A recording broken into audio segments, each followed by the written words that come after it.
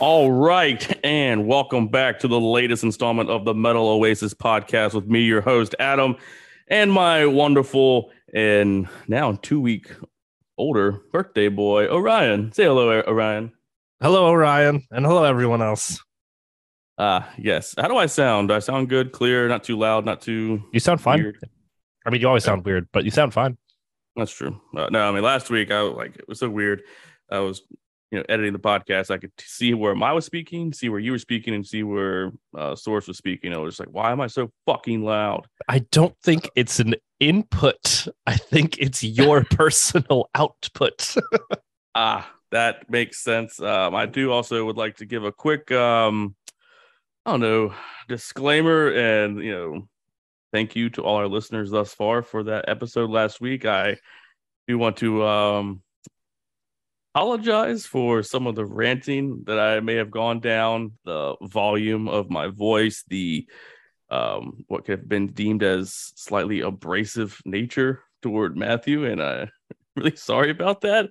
I'll just say this, kids. Don't get lost in the sauce before you're trying to record a podcast, because sometimes you just get a little loose, and I don't want to be that way. Drinking's okay, but don't get lost in the sauce. So It happens. It happens to the best of us. Like, don't get lost in the sauce. Immediately grabs the course and takes a healthy swig. But that's not getting lost in the sauce. That's just a little sauce glaze, right? Like, you're not getting lost in there. Like a dipping sauce. It's like a dipping sauce. Like when you're pounding 9.5 percenters, an hour before your episode, probably not a good idea. But anyway, I think we're in a better mindset tonight, which is good. We do have quite a fun episode in store. We're going to take on the Aussies' fourth effort from Parkway Drive Atlas. This is the ball's back in my court, so I want to take on Parkway Drive. This is probably a more unique album. I think if we look at how we kind of started the podcast with not picking Shogun or Ascendancy or In Waves or In the Core of the Dragon or really any other Trivium album that we both loved. We picked one we really weren't too, not say we weren't too familiar with it, but it was something that was a little more, not as well regarded. And this is an album in my eyes that I definitely wanted to take a second look at and see if it, has gotten better with age. So, but before we go into that, let us jump into last week's. I already talked about how apologetic I am about last week's outbursts, but it was a fun episode. I was so glad to have Matt on with us to review the new metal classic Hybrid Theory. Any feedback out there from you, buddy? Yeah, from Matt, he said that he hopes he never has to speak to you again. No, I'm just kidding. He's excited to come back. Oh! I think it just the fun nostalgia trip, man. I think everybody was, starting to open their closets and try and find their Jinko jeans and put on their favorite episode of Dragon Ball Z. I mean, I think it's just a good nostalgic listen. Like we said before, I don't think there is a person who won't hear some Linkin Park song and at least get a small smile thinking of like the 12-year-old versions of themselves. So I think people were a little surprised going from what we had Death Clock and Kill Switch and stuff like that, then Linkin Park Hybrid Theory. But yeah, I mean, it's just a fun surprise. I'm glad that we did that. That was a very nostalgic and fun little journey that we went on. Yeah, it was pretty cool. I mean, it was, God, oh God, is it coming back? Oh God, not Paper Cut again, Orion. Are you just playing Linkin Park again? Did your hand just start shaking and you went straight to Spotify to play some more Hybrid Theory? Because, buddy, I need to find. I need to do this in general. Awesome. I have a bunch of my old, tour stuff, like old tour shirts and things like that. And I swear I have somewhere my stub still from when I saw Linkin Park open for Metallica in like 2004. It was one of the first shows I went to. And again, as a how old would I have been then? Like 14-year-old, whatever. That was, I mean, how magical, right? To see Metallica and Linkin Park as like a 13, 14-year-old. I mean, can't ask for better. It was awesome. Yeah, that's pretty cool.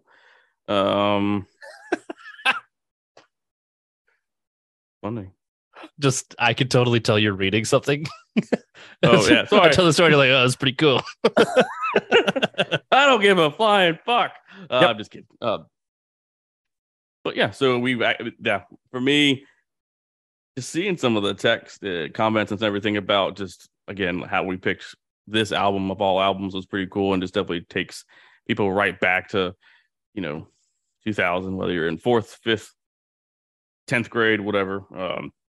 It was funny that was a Disco texted both of you and I that we found what his Miorta CD just cleaning out his closet randomly. Mm-hmm.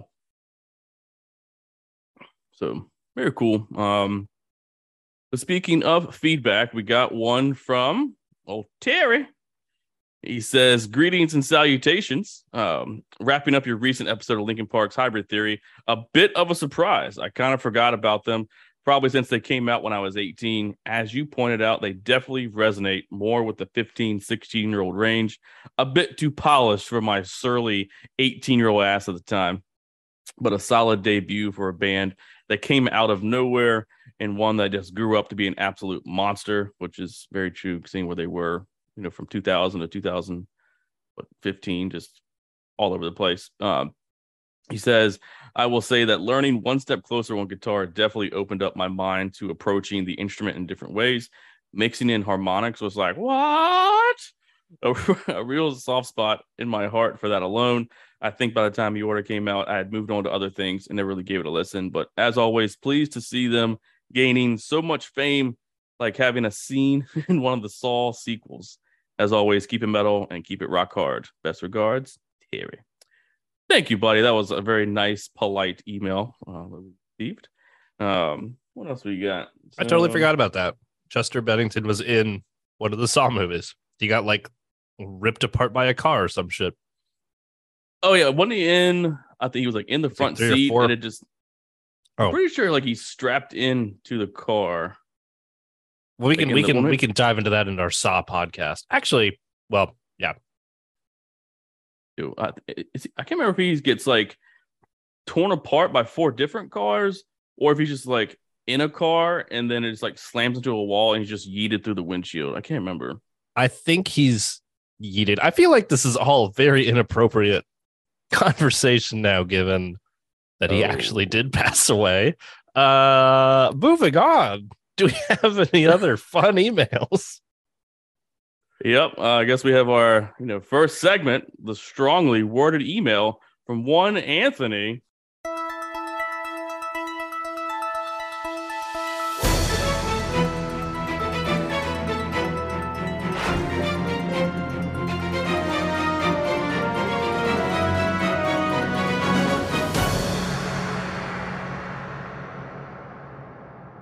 Oh my god, I fucking love that. The little 90s fade out at the end is so good. All right, so here comes Anthony. He says, regarding why bands skip Richmond, about my tirade about 95 and then skipping right through. He says, it's because the Richmond scene is just underwhelming compared to the Norfolk scene. Richmond kids try to be too cool for school. That's why there's always been the problem, even when I started back in the early 2000s. See, there is a reason why I bring up Adam's high school erections, since Dickhead already brought it up without a prompt. The fuck? Adam has bitched enough about some of these things, which has made me start to realize that he's mad that he wasn't cool enough to wear headphones while playing. The fuck that means? I guess the guy from Linkin Park? Kind of rude. Isn't he deaf or something? I don't know. Fun fact, I always thought that Mike was a black guy before I saw a picture of him. My buddies and me were going to start a band just like them, and I was going to take his role. Needless to say, that didn't happen. Matt couldn't have said what he said about Crawling any better. There's just nothing special about that song. So yes, Adam, I'm giving you and Orion shit where it falls on your rankings, which mine was 6th, a very, I think, fair ranking. And in this one instance, Orion is getting all my rage thoughts. For fuck's sake, dude. I've got nothing else to add, so I'll leave you folks to it. Until next time, Captain Dickbag Anthony. Well, it looks like Captain Dickhead is here, Dickbag, according to Adam. The guy's finally here to really to really give you you can hear the tone of my voice when I'm giving him shit. So thank you, Orion. Thank you, Adam, for having me on. Thank you. Cheers. Cheers, buddy. Thank you. I am looking forward to hearing how wrong Adam is. Again. Oh, this album, like, I kind of begged him to do this one, and I was like, if you do it, I have to be here. We definitely differ in opinions. I think my rankings are going to be, I'm feeling they're going to be a lot different than where you guys line everything up. Anthony. What? Stop smacking the table. Oh, sorry. Keep your hands in your pants. In your pants. Yes. Definitely love this album. Very important to me. I remember how excited I was when I got it, and just super, super excited to be actually on here and to talk about it.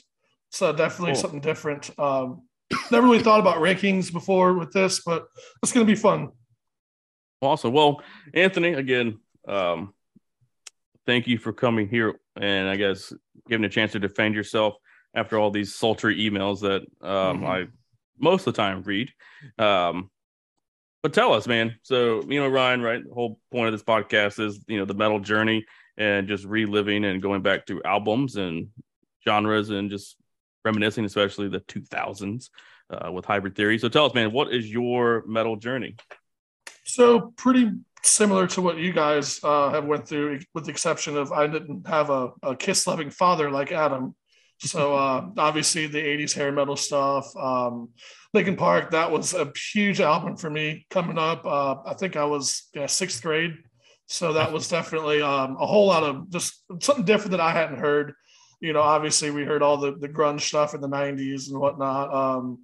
It was really my buddy Jeremy, R.I.P. buddy. But he kind of introduced me to something a little bit heavier. Like him and his brother were kind of into punk at the time, and that was different. Like obviously Blink and Newfound Glory, that kind of stuff. And then I remember one day I was at his house and he put on 94 Hours by As They Die, and I was like, what in the hell is this? The drums just completely blew my mind, and I was kind of hooked at that point. And then I'd say the next band was Between the Buried and Me. That album, The Silent Circus, that something extremely different than anything like As They Dying had been doing at the time. Very abstract. I guess you could call it progressive now. At the time, it was called grindcore. Different time signature changes, but I do recall there was one part in that song, and the song Mordecai, where it's almost like an elevator music solo, and I was completely blown away. I'd never heard anything like it.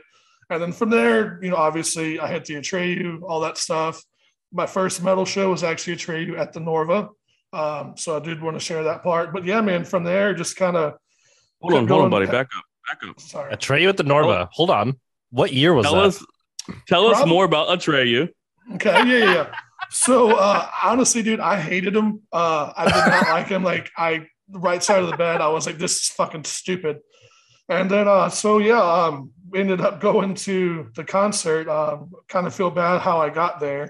It was a sold out show. My friend Jeremy did not want this other guy to go, so somehow he finagled a way for me to buy his ticket, and kind of a shitty move, but it is what it is. But no, we got there. It was Shadows Fall. It was Norma Jean, Unearth, and Atreyu. Great fucking lineup, by the way. But this was probably 2004. Okay. I want to say either 2004 or 2005. It was right around when like The Curse came out, which great freaking album.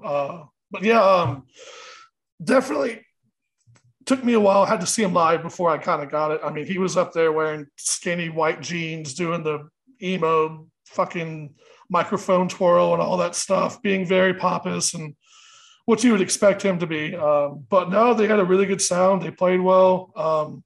I do recall Randy Blythe was there from Lamb of God. He was giving Unearth beer bongs during their set, which is fucking cool, by the way. That's awesome. Imagine a 15-year-old kid seeing like people on stage just doing beer bongs. You're like, hell yeah, this is everything I wanted in life. And but from that point, I kept going further down. I got into heavier stuff. Like if there was any clean singing, I was like, this is something I just don't want to hear. Yeah, man, I kind of got out of it when I went to tech, because Blacksburg is kind of like a hole unless you know people, in the scene.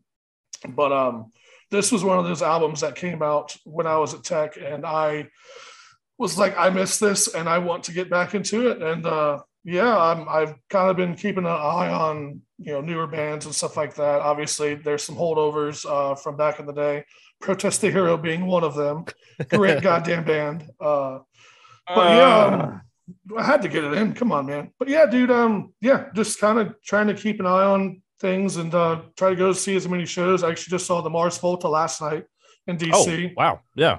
Yep. And I will thank you, gentlemen, for releasing the podcast on Monday, because that was a wonderful drive because of Adam's just belligerent, drunk, freaking. Hold on. I was not drunk or belligerent. I was just very vocal and loud. It's belligerent. That's what that is. Yeah, I could definitely tell. Like he had a couple drinks, so I was just smiling the whole ride. But yeah, man, definitely try to go to as many shows as I can. Furnace Fest was awesome. I got asked a couple times about the shirt. Tried to lead them on. I had a friend last night. I think she subscribed to the podcast, so hopefully it's spreading like just a sick disease. So Adam's evil is just spreading across the world. So congrats on the podcast, boys. It's been awesome to listen to you guys every week. So yeah. Thank you, man. We really appreciate it. We appreciate your consistent feedback, and you consistently telling Adam how wrong he is. I mean, it's not harassment if he's just spitting facts. So no, that's awesome. Thank you. And it's funny. I was trying to think of whether or not I was at that show at the Norva, and I was like racking my brain about it, because I've seen every band you mentioned at the Norva, I think, except for Norma Jean. So I don't think I was at that show, but I saw Shadows Fall at the Norva a bunch of times. I saw Atreyu open for Megadeth and Unearth, right? I can't remember if I saw Unearth at the Norva or if I saw them at Mayhem Fest, but I also saw Unearth around that time period too. But there is a good chance that our paths have crossed at the Norva. If you used to go to the Norva, there's a good chance that I was also at some of those shows. Oh, absolutely. I like, honestly, like I got brought up in the email. Like, dude, I mean, I like Richmond. I love the fact that we have the National, but dude, something about the Norva, it's the smell. I don't know. It's just stale beer and just, I don't know. It's just got this like. It's my favorite venue.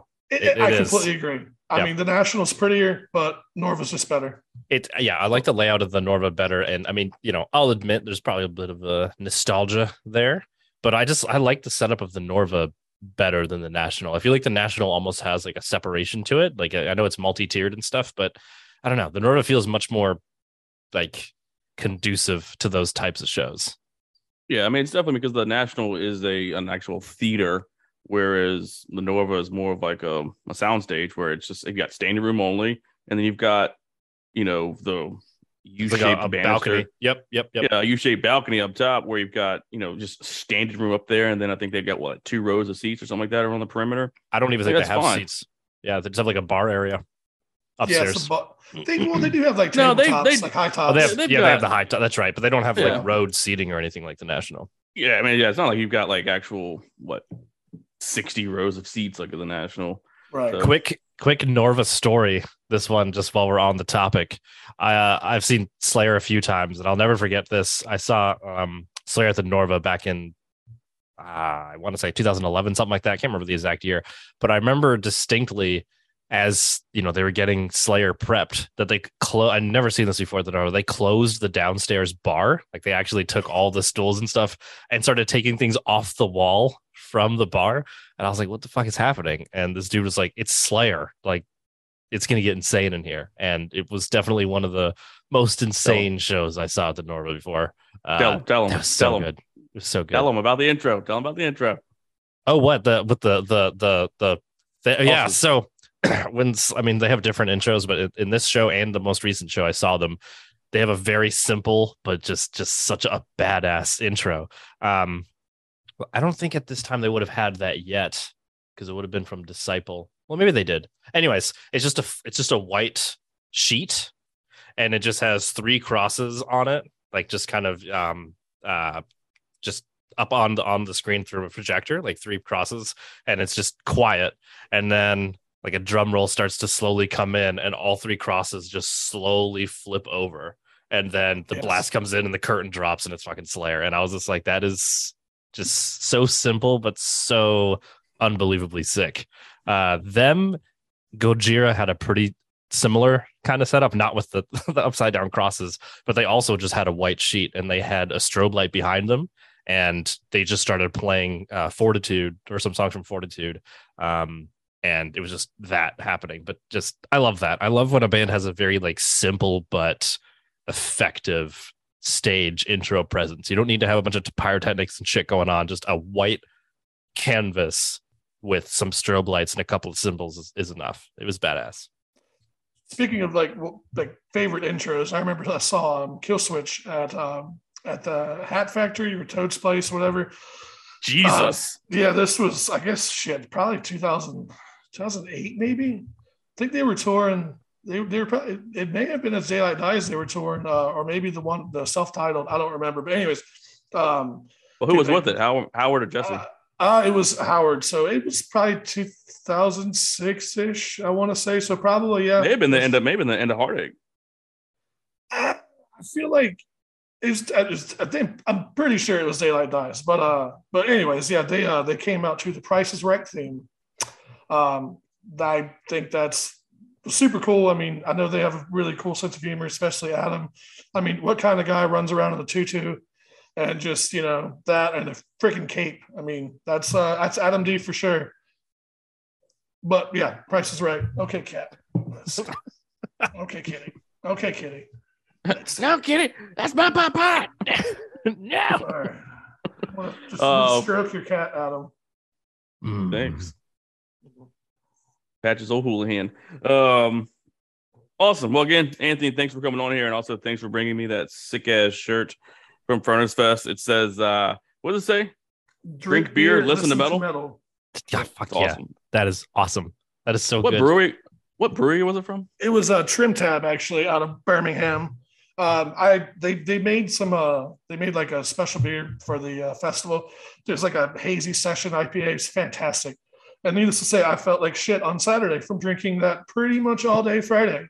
I considered briefly to head to the bathroom and handle it before I decided to go to the festival, and that rarely happens with me. But yeah, great beer.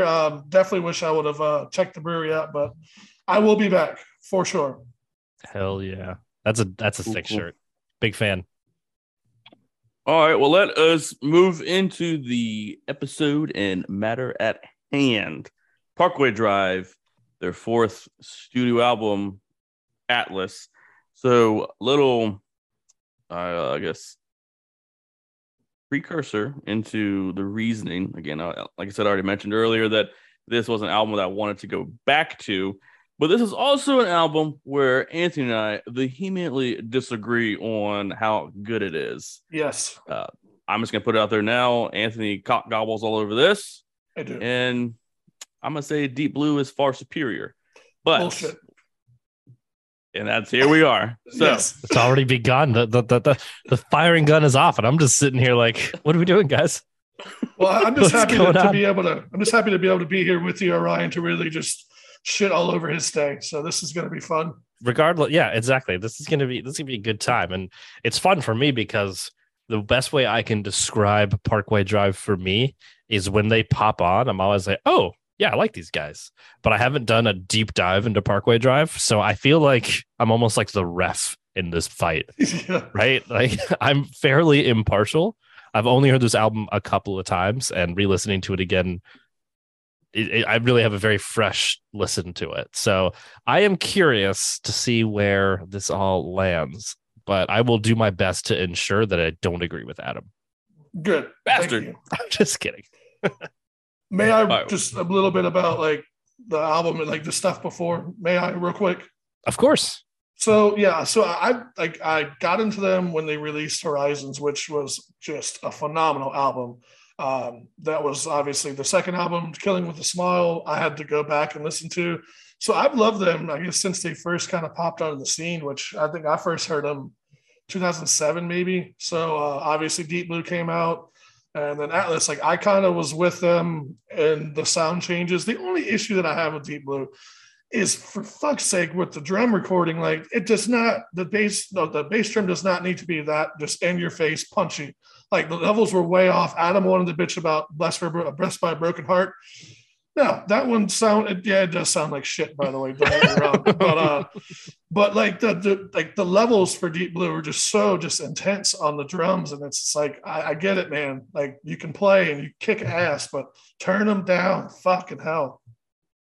But yeah, I'm gonna have to listen for that. I'm gonna have to have a critical ear for that, because I've only heard that album a couple of times too. It was I joked with Adam before we started today that the song that I remember most clearly from Parkway Drive, I'm gonna get some shit from this, is actually Crushed from Ire.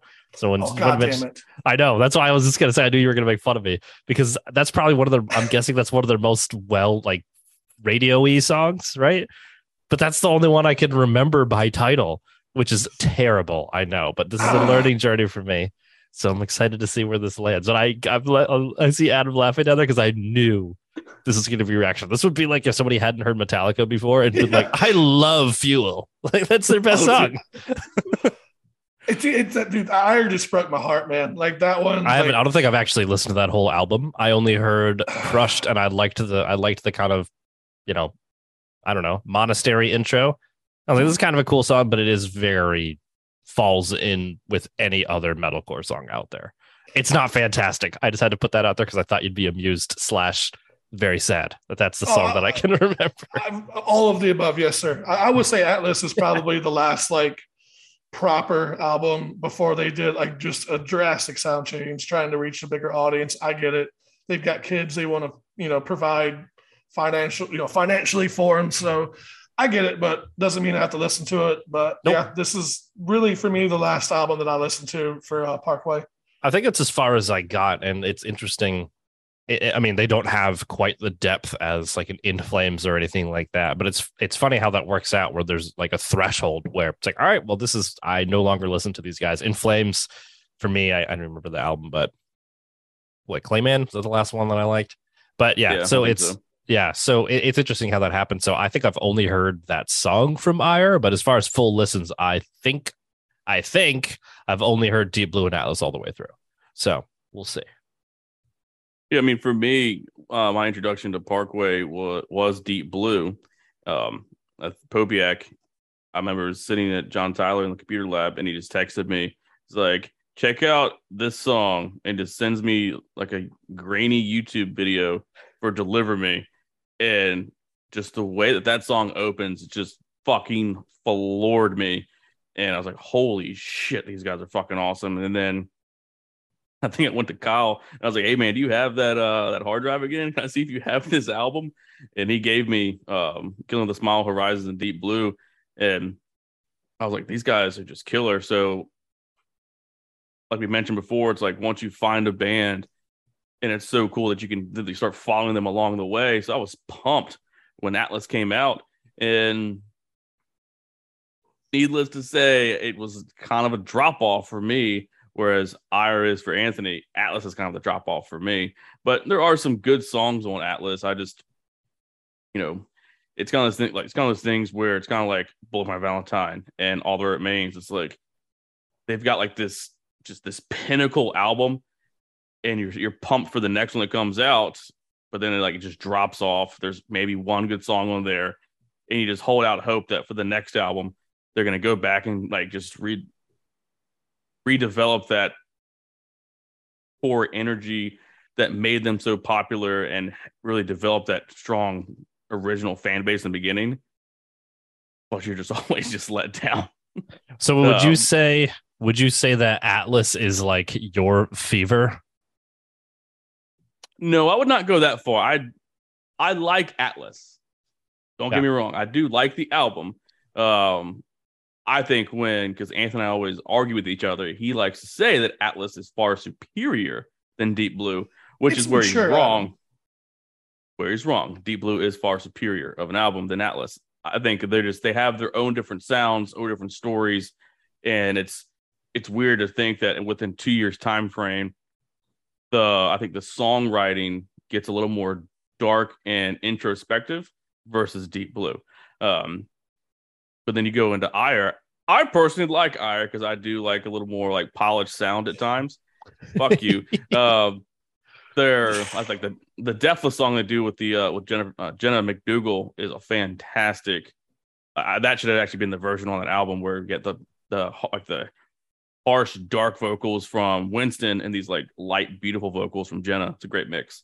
They really lose me at Reverence. That one, it's all over the place, and I actually have not listened to anything is Darker still out yet? It is. Yeah. It just came out last month. I have not listened to any songs from it. I need to. I've heard good things about it. That's a different take. It's getting a lot more accolades than like I think Reverence did. Maybe they're the same. I don't fucking know. Haven't really listened to it, so I need to check it out. They're kind of like. Oh, sorry. Go ahead. No, you go ahead. I was just gonna say I actually stand corrected. The song that I actually recall, I couldn't think of the name of it. It's Carrion because of course it's one of the most well-known songs.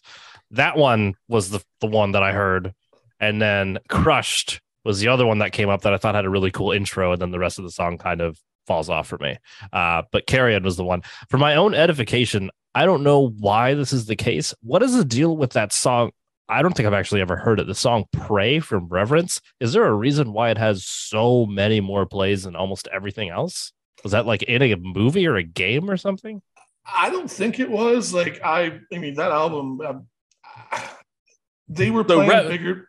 Sorry, they were playing bigger shows and stuff. And I think maybe that was like a wider, got a bigger audience. I don't know if it was. Adam, do you know? I can only say is I think.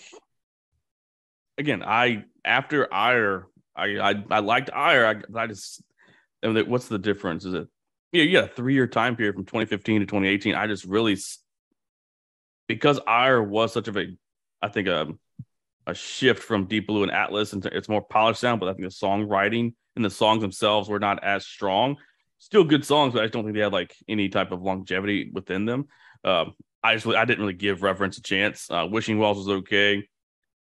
Void was okay, but Pray, I just think that it was just it's the lead single, the third single from the album, and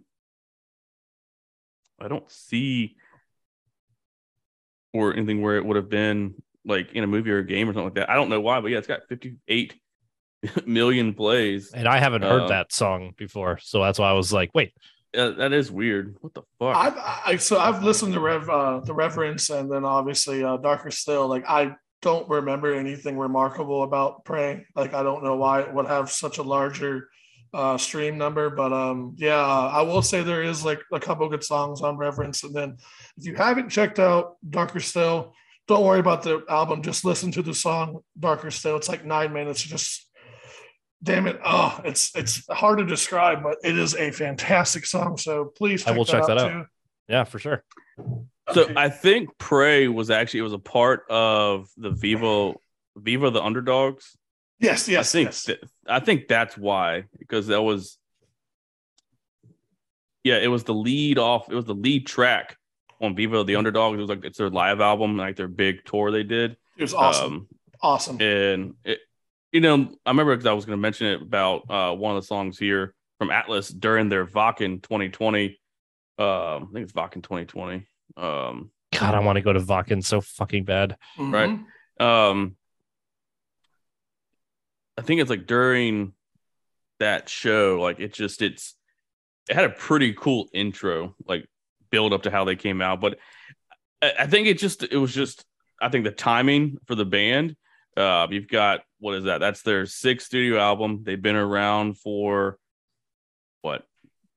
20 years at this point, or excuse me, 15. They've been around for 15 years, and I think they just had like they're building and building. You go from Horizons to Deep Blue to Atlas to Ire to Reverence. Like you're just building with each album. You're building a bigger and bigger following, and then when they're doing big headline shows, I think it's being that it's a single, they got a music video for it. It's the lead track from any live show. It's for the fans that may have not been, I guess, accustomed. That's what they're flocking to. I don't know. I mean, So someone out there that knows why Praise has just such a wide swing in terms of popularity to, I don't know, anything from Deep Blue or Horizons. Let me know. I'm surprised. I feel like Carrion would probably I feel like that would have it's so much more known. It's like so ubiquitous in metalcore that it's funny. I didn't even associate it with Parkway Drive the first. I'd probably heard that song a bunch of times before even knowing who it was. But it has less plays than Prey, which is weird. That's what blows my mind. Yeah, that's why I thought that was a very strange outlier that I figured we'd bring up. But well, shall we crack this puppy open? Is that a phrase? It is now. So I don't know if "crack the puppy open" is it's now. That's going to be on our new shirts coming next week. Metal Oasis, crack this puppy open. Adam, go ahead and crack a beer now. I feel like that's only appropriate. Just I gotta go back downstairs. Start open a Voodoo Rager. Actually, no, I drank them all. Oh God, it sounded like you did too. Yeah, sure did, buddy. All right, lead us off, man. Give us some background about this album, Atlas. Yeah, so for just a little bit of background, Parkway Drive is an Australian metalcore band. They've released at this time 6 studio albums, and is it 7? Huh. This would 1, 2, 3, 4, 5, 6. Well, I guess if you Killing with a Smile, I guess counts. So 7, sure. And the album that we're going to be discussing today is Atlas, which is their 4th studio album, recorded in Los Angeles and released on the 26th of October through Resist and Epitaph Records. And fun factoid, much to Adam's dismay, at the J Awards of 2012, the album was nominated for Australian Album of the Year. So, fuck are the J Awards? I don't know. It's the radio station Triple J in Australia. Yeah, cool. Anyways, this is important. They were nominated. So, not going to talk about. This is actually rather timely. What do you mean? 10 years? Oh, I guess it would be. It's almost the 10-year anniversary. Oh shit! Yeah. Okay. It would be rather timely. Oh my dude, 2012 was 10 years ago. Are you fucking kidding me? Yeah. That means Rage Fest 2012 was over 10 years ago. Over 10 years ago. Oh God. Right. I think my hip just cracked. All right, let's continue. Let's crack this puppy open. So any additional thoughts? You know me, again, I feel like I should be wearing like a ref's jersey right now and a whistle. Anybody have any additional thoughts on Atlas before we dive in? I will step in real quick and add a couple things. So sure. When I remember buying this album CD, because I have a 2003 Corolla and it's got a CD player and a cassette deck, by the way. Super fancy. I feel lucky to have the cassette deck, but so I bought the album and then I noticed there was a second disc. So it came with a DVD. I think it was called Home is Where the Heart Is, or Home, something like that. It was a DVD of their whole tour. So I had liked Parkway beforehand, and then I sat down and watched it and was just completely blown away. They were just a bunch of dudes, just they wanted to surf and tour and play music. And I mean, they went to some random fucking places. They went to India, not a lot of metal acts go there. They went to China. I mean, all over the place. But cool. I feel like, having documented that tour, I cannot speak for the band, but obviously the album's title is Atlas. So I wonder if just having that just full experience played any parts to the lyrics. I feel like a handful of songs definitely you can tell that they were influenced by that tour. But yeah, man, just seemed like super cool dudes. And that's all I have for you, Adam. Feel free to add some more. No, man, I think it's a very valid point in terms of kind of understanding where a band and artist is when they're recording. That's, again, why I like doing these album reviews, because I think too many people, they listen to only the singles and don't listen to the album itself as a body of art of work. At that time in 2012, they just I'll listen to Dark Days and Wild Eyes, move the fuck on. So I think, and what you make a good valid point, as I mentioned earlier, is I think that whereas Deep Blue, they're great songs, but I think after that world tour, they're getting more introspective in terms of places that, it's not Western Europe. It's not of the, not North America. It's not Australia. It's not Japan. It's just these South America, India, China, like the Eastern Europe parts where it's totally different worlds over there like from Mexico, what they're used to. Yeah, it's just a different world, different life of everything. So I think it's introspective on them of seeing a different way of life. But I think also, too, it's seeing the world in a different light. Because, I think this album, it has a lot of strong undertones about, like, this is the only shot we get with this planet, and we're fucking it up. And what are you going to do about it? And what am I going to do about it? So I think it's, I think you make a good valid point about where they're going from 2010 to 2012. So yeah, good point. So, but let's jump into the album cover. So pretty straightforward. It's very, a night and day difference from Deep Blue to Atlas.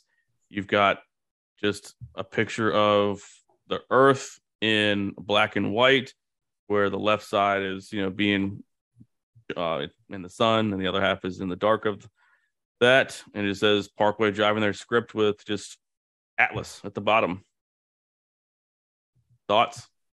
I do know that the photo was credited to NASA, so that is the one little fun fact. But yes, very straightforward. It's a globe, but I guess it was a photo taken from space. If you believe in that kind of stuff, If you believe in space, we're not going there. I just had to make a little quip right there.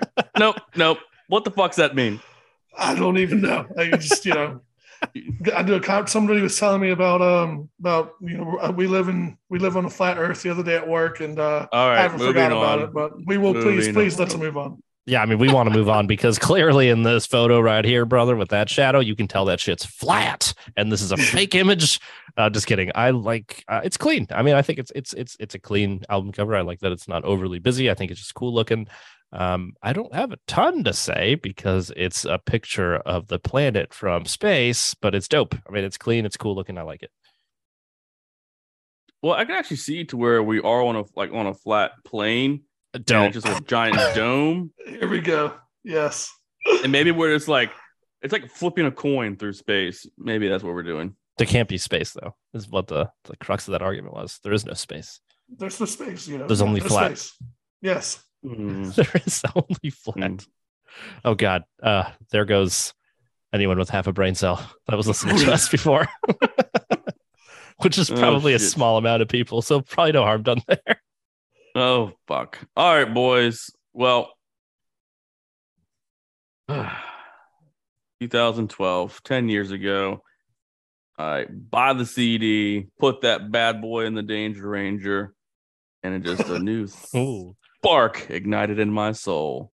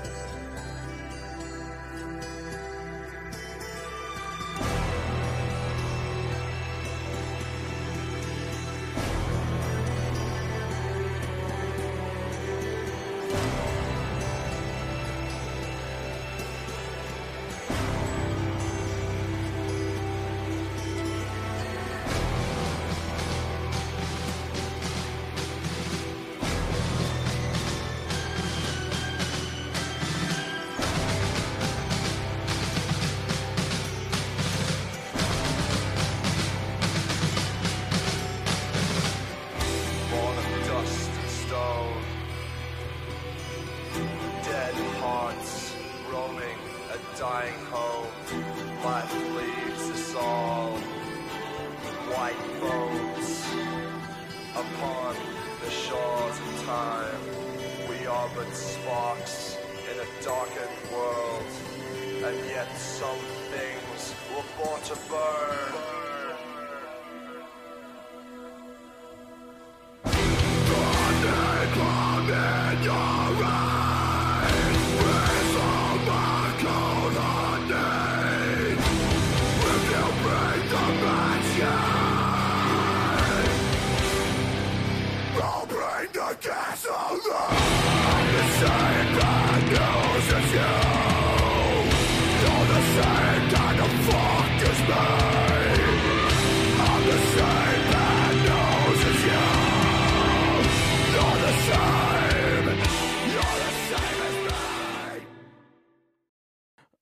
All right.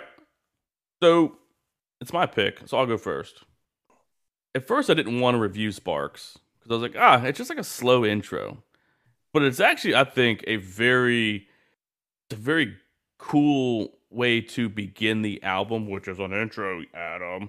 But it's just the way that it has like this slow, dramatic build up where it's like you hear like the drums and the slow guitar. It's like, great. Like, can you just get to fucking Old Ghost already? But then you're hearing Winston just like read, like just like this, I don't know, like this apocalyptic, what's the word? Apocalyptic, like when you're seeing in the future, prelude, like a prophecy, or whatever. Yes, that's the word. Like an apocalyptic prophecy, right? Born of dust and stone, dead hearts roaming a dying home. Life leaves us all white bones upon the shores of time. We're but sparks in a darkened world, and yet some things were born to burn. Like, fuck. And then when it really just kicks in, like that minute and a half mark, it's like, oh shit. Like, I don't, like, what are we in for? And I will say, I mean, as kind of cliche as it is, if you bring the matches, I'll bring the gasoline. Just what a fucking awesome lyric, I think. Just, it's awesome. So I like it. I think it fits Atlas and what we're about to venture into very well. I guess, yeah, I can step in. Yeah, Adam. Hey, Anthony, why don't you take it over, man? What's your thoughts? I'm shocked to actually say this on record, but I completely agree with you.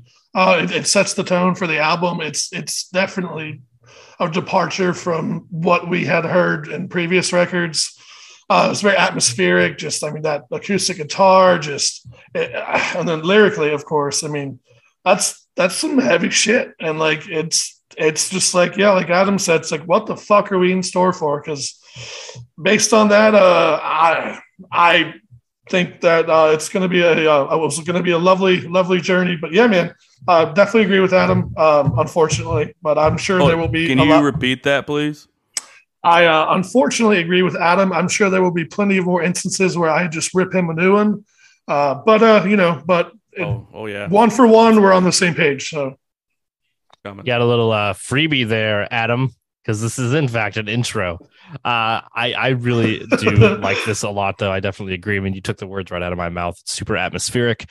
It really sets an awesome tone for the album, and I miss shit like this. I want more bands to have kind of a dramatic opening track, or even a longer intro to the first song where it sets the tone, it sets the mood for an album, so you're kind of getting settled in for an experience. And I feel like not enough bands do that anymore, right? They just kind of jump right into it. I mean, like Trivium's been pretty good about that with their last couple of albums, of having kind of an intro track to set the mood and stuff like that, but not enough of that. I miss it. I love when bands do shit like this. Sparks is badass. It's an awesome intro. It's going to be hard to rank this, if I'm being honest, at least for me, just because of the type of song that it is. But I think it's an awesome way to kickstart the album. So big fan of this one. Yeah, I mean, I will say it's like what we had. Like, I know, like Through the Horn Gate from Fire. Yeah, but this is Blades. But that was truly just a song. I mean, just an instrumental. Right. I think that was the only one. There's the outro too, isn't there? Well, yeah, but I'm thinking it's an intro for the albums that we've done thus far. Yeah, that was really the only. I think that, I mean, it's Through the Horn Gate and now Sparks are the true like intro type song. So, but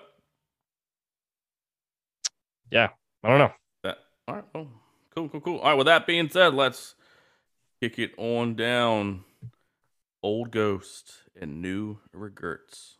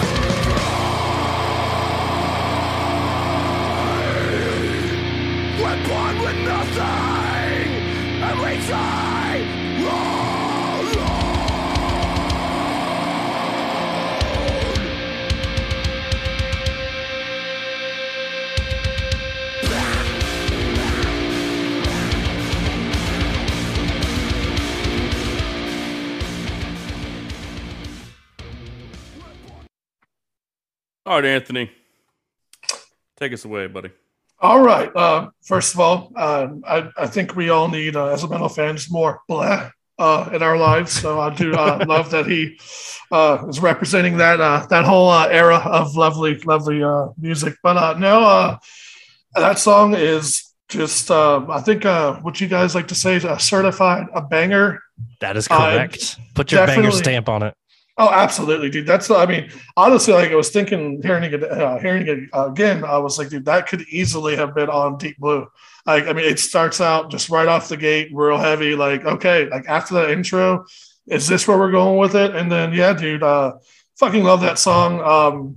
I feel like I've missed out on seeing them perform this live. Obviously, them being from Australia probably plays into it, but this is definitely a song that I would love to see live and just see how just crazy the crowd went, especially that build up to that last breakdown. Dude, like kicks you right in the dick. Yes. So love this song. Ryan, your thoughts, my guy? Yeah, I would agree. This is a fucking spicy track. In fact, that was the phrase I wrote down was fucking spicy. I love the kind of, this is not going to be the correct terminology, but I love the wavy riff in this song. It's just really cool. I think it's really neat is the word that I'll use. You know, I think there's a section kind of towards the middle that has the Born for Nothing Die Alone interlude that kind of sounds like a lot of metalcore songs, but it still has some oomph to it. And I found that there's a section where he has like a really elongated scream with just a single bass drum playing in the background that almost gives me kind of like hardcore vibes, but actually good sounding, which is nice. No, this is a really, really cool track. I like it. I like it to spice. This is a good one. I'm a big fan.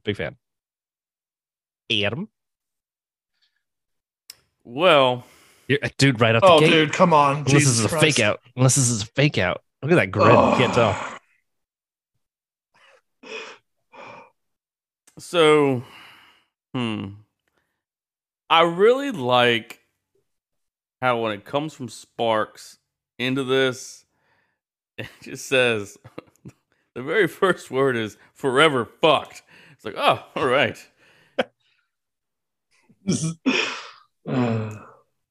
This is a 10 out of 10 banger. So we all agree. but there's something about it. Like, it's heavy, it's thrashy. It does have just that wavy groove throughout the song, and it is something just consumes your whole body when you're listening to it, because it's like it's like it paralyzes you from when you're listening, because you're like, holy shit, like do I throw down? Do I just bang my head? Like, do I chug a beer? Like, what the fuck do I do? Like, it just all like the grips above, you. dude. Yeah, and the song just grips you right off the bat, and I think that's a killer way to start this album. So, you know what I would say this song really makes me want to do? Crack this puppy open is what this song makes me want to do. if there's a no, that's not the right phrase. Let's move on to the next one. It's a good song though. All right, next track, Dream Run. Do you remember all those nights when we died side by side? We wasted, we'll say the goodbye. The night is young, we still have time.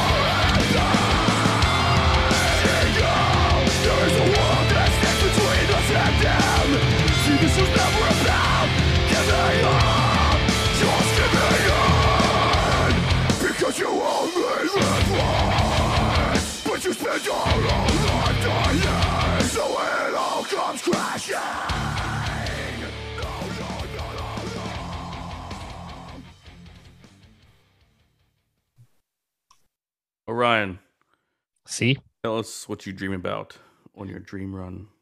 On my dream run, which I need to do more of that. In general, yeah, I like this song. I think it's a solid, metalcore song. There's aspects of it I do like, but if I'm very honest, for me, this kind of falls into the minutia of similar sounding metalcore songs to my ears. So it's good. I do like it. If this song came on, I wouldn't be mad about it. But it's also one of those things that if you played a handful of Parkway Drive or other, similar metalcore tracks, I don't know that I would really be able to pull this one out of the mix, if that makes sense. So it's still a solid track. Wouldn't say it's necessarily my favorite. I like it, but it's not going to necessarily be ahead of the pack. So that's my thought. Yeah, I concur. I really like the intro with that vocal effect on his voice. But really, apart from that, like it's, I think the bass and drum, like it hits you. You could feel that, and as it grooves throughout. The guitars have some good, melodies running in the background. But I mean, really, it is a standard metalcore song. I mean, it checks off every box. It's like, how to write a metalcore song 101. But for me, it's like, it's meh. Anthony? Yeah, I gotta agree with both of you guys. I mean, it's yes. This is weird. It's 3 for 3. This is fucking. I actually had a feeling Adam was gonna love this song, just because like I've said in previous, it's fairly mediocre. Exactly. This is a song that he would like, but weirdly enough, he doesn't really care for it. So we're good. So 3 for 3. But no, it's pretty, like you said, standard 101 metalcore. Boom. This is the formula. Fucking do it. They executed it well. Right. But yeah, definitely not a memorable song. Probably, yeah. I don't ever skip stuff if I'm listening to an album, but if I did skip, it's right there on the cusp of skippable for me. But yeah.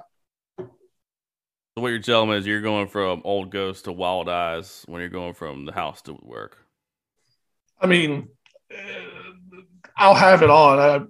Probably, yes. I guess that would make sense. Okay. All right. Well, fair enough.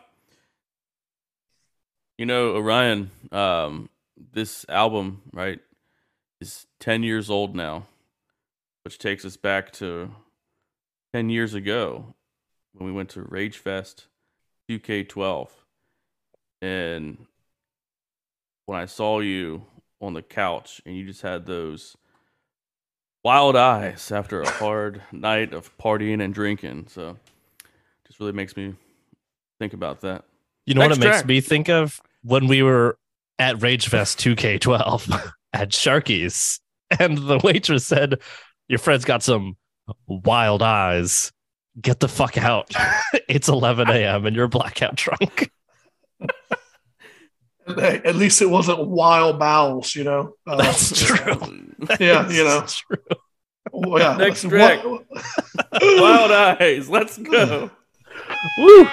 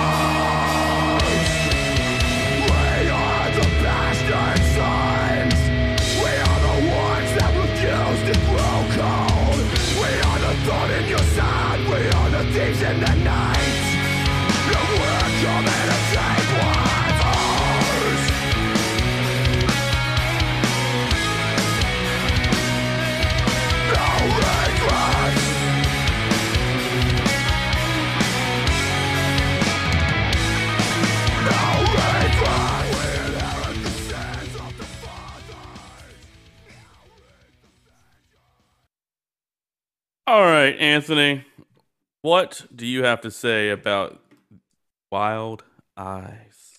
So I do want to bring up one thing from the DVD. If you guys have seen it, there was, I think they were either playing in Central or South America.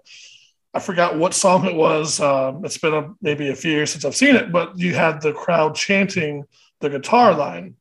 Oh, so cool. yeah, so like I think like they were kind of in shock when the crowd started to do it. They were like, "What the fuck is this? This is the dream to literally have a crowd of 500, 1,000, or whatever, however many it was, to be chanting with your guitar and stuff." So I think it impressed them enough to include it in for this song. I definitely think it adds a little bit to it. So it's very fun. I mean, the guitar sounds great, always has.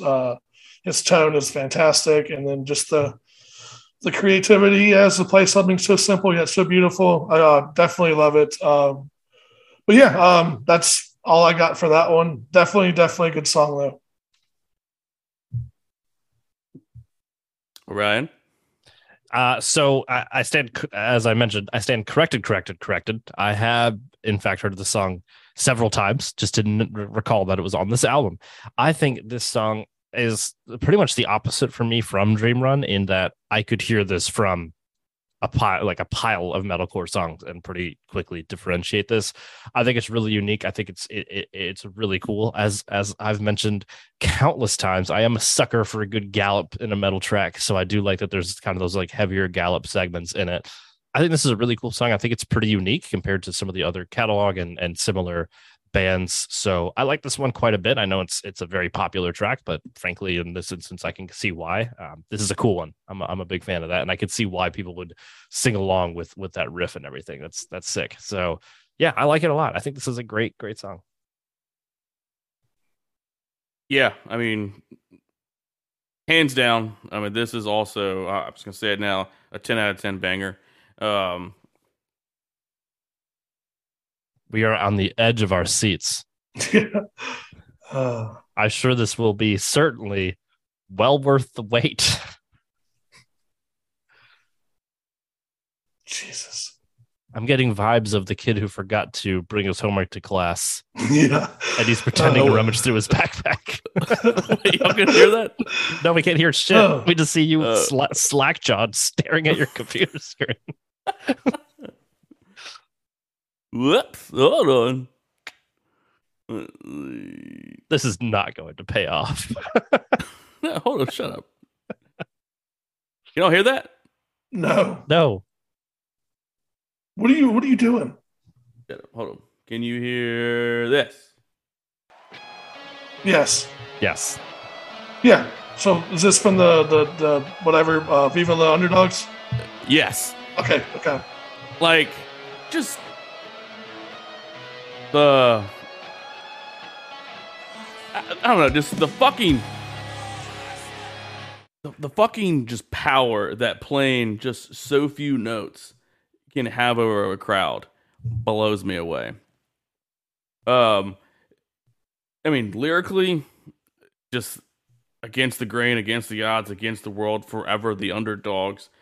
You know, we are the bastard sons. We're the ones that refuse to grow cold. We are the thorn in your side. We are the thieves in the night, and we are coming to take what's ours. Like, what just a killer lyric. And Winston's vocal when he says "forever the underdogs." I mean, I'm getting chills right now. Like, it is just perfectly done. Excellent vocal. The overall just like galloping groove. I feel like this song, like it's just like seeing like a wave of people, a sea of people just waving, and I can just see just that song just bobbing all the way through it. And I don't know, this song, God, it's so fucking good, and I love it. So I think this is a standout track. I mean, being that it is the second single makes total fucking sense. But yeah, I really, like I said, I can go round and round about how great this song is, but I won't. It's a certified fresh ink on the stamp banger. No doubt, 100%. Yeah. Anything else you want to add before we move on? I think we've kind of covered it. It's another one of those another song that I agree with Adam on. I'm sorry, I'm not doing well, Orion, with disagreeing, but listen, he's buddy. There's plenty of album left, but so far he's in rare form. This is unlike any of the other times, but 4 for 4, baby. We're doing okay. Maybe it's a proximity thing. Maybe you just have an aura or presence about you that's bringing some sense and reason, and it's just going on up to Adam, and he's like, you know what? Maybe you're right, and that's what's happening here. It could be. I can't wait though. I know he's still going to shit on this album and still think Deep Blue is better. But right now, it's giving me hope that he may have converted over to the Atlas. But we'll see. It could also wait be. Till I rank these. I was just wait till I rank literally going to say. Oh god damn! I'll be right back. This is a certified banger. I'm going to rank it number 12 out of 12.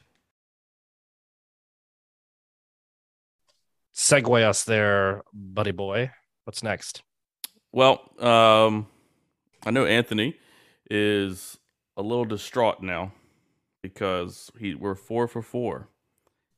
And I do believe there are going to be some dark days coming ahead of us. Next track, Dark Days.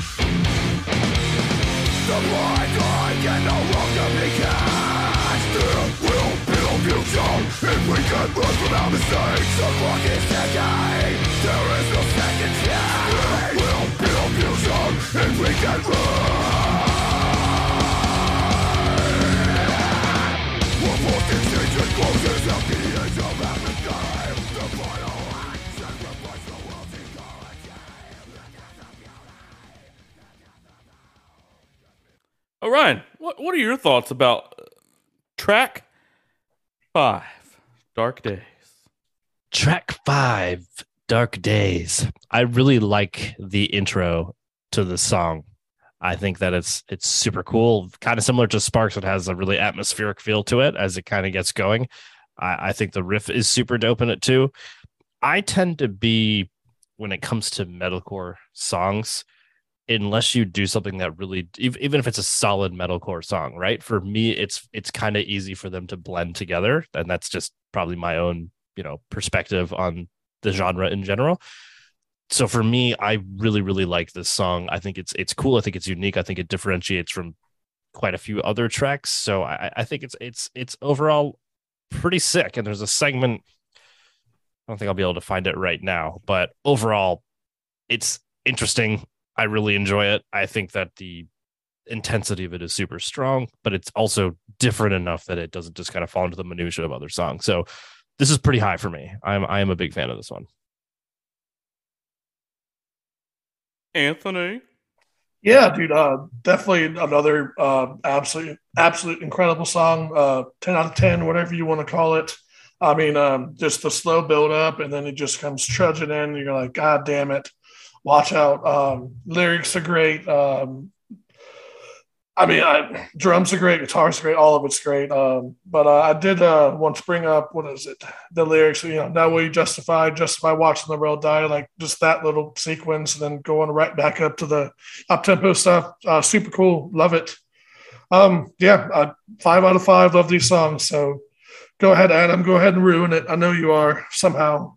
Well, before Adam ruins it, one last other quick thing, because I have never seen Parkway Drive. I feel like this would be a very fun live song. I could see this being a crowd favorite for sure. I think this would be a very interactive track. So that's the last little thing I wanted to add. So Adam, go ahead and I don't know if you're gonna. I can't tell. That dead expression on your face could really go either way. So I'm curious to see what Adam thinks.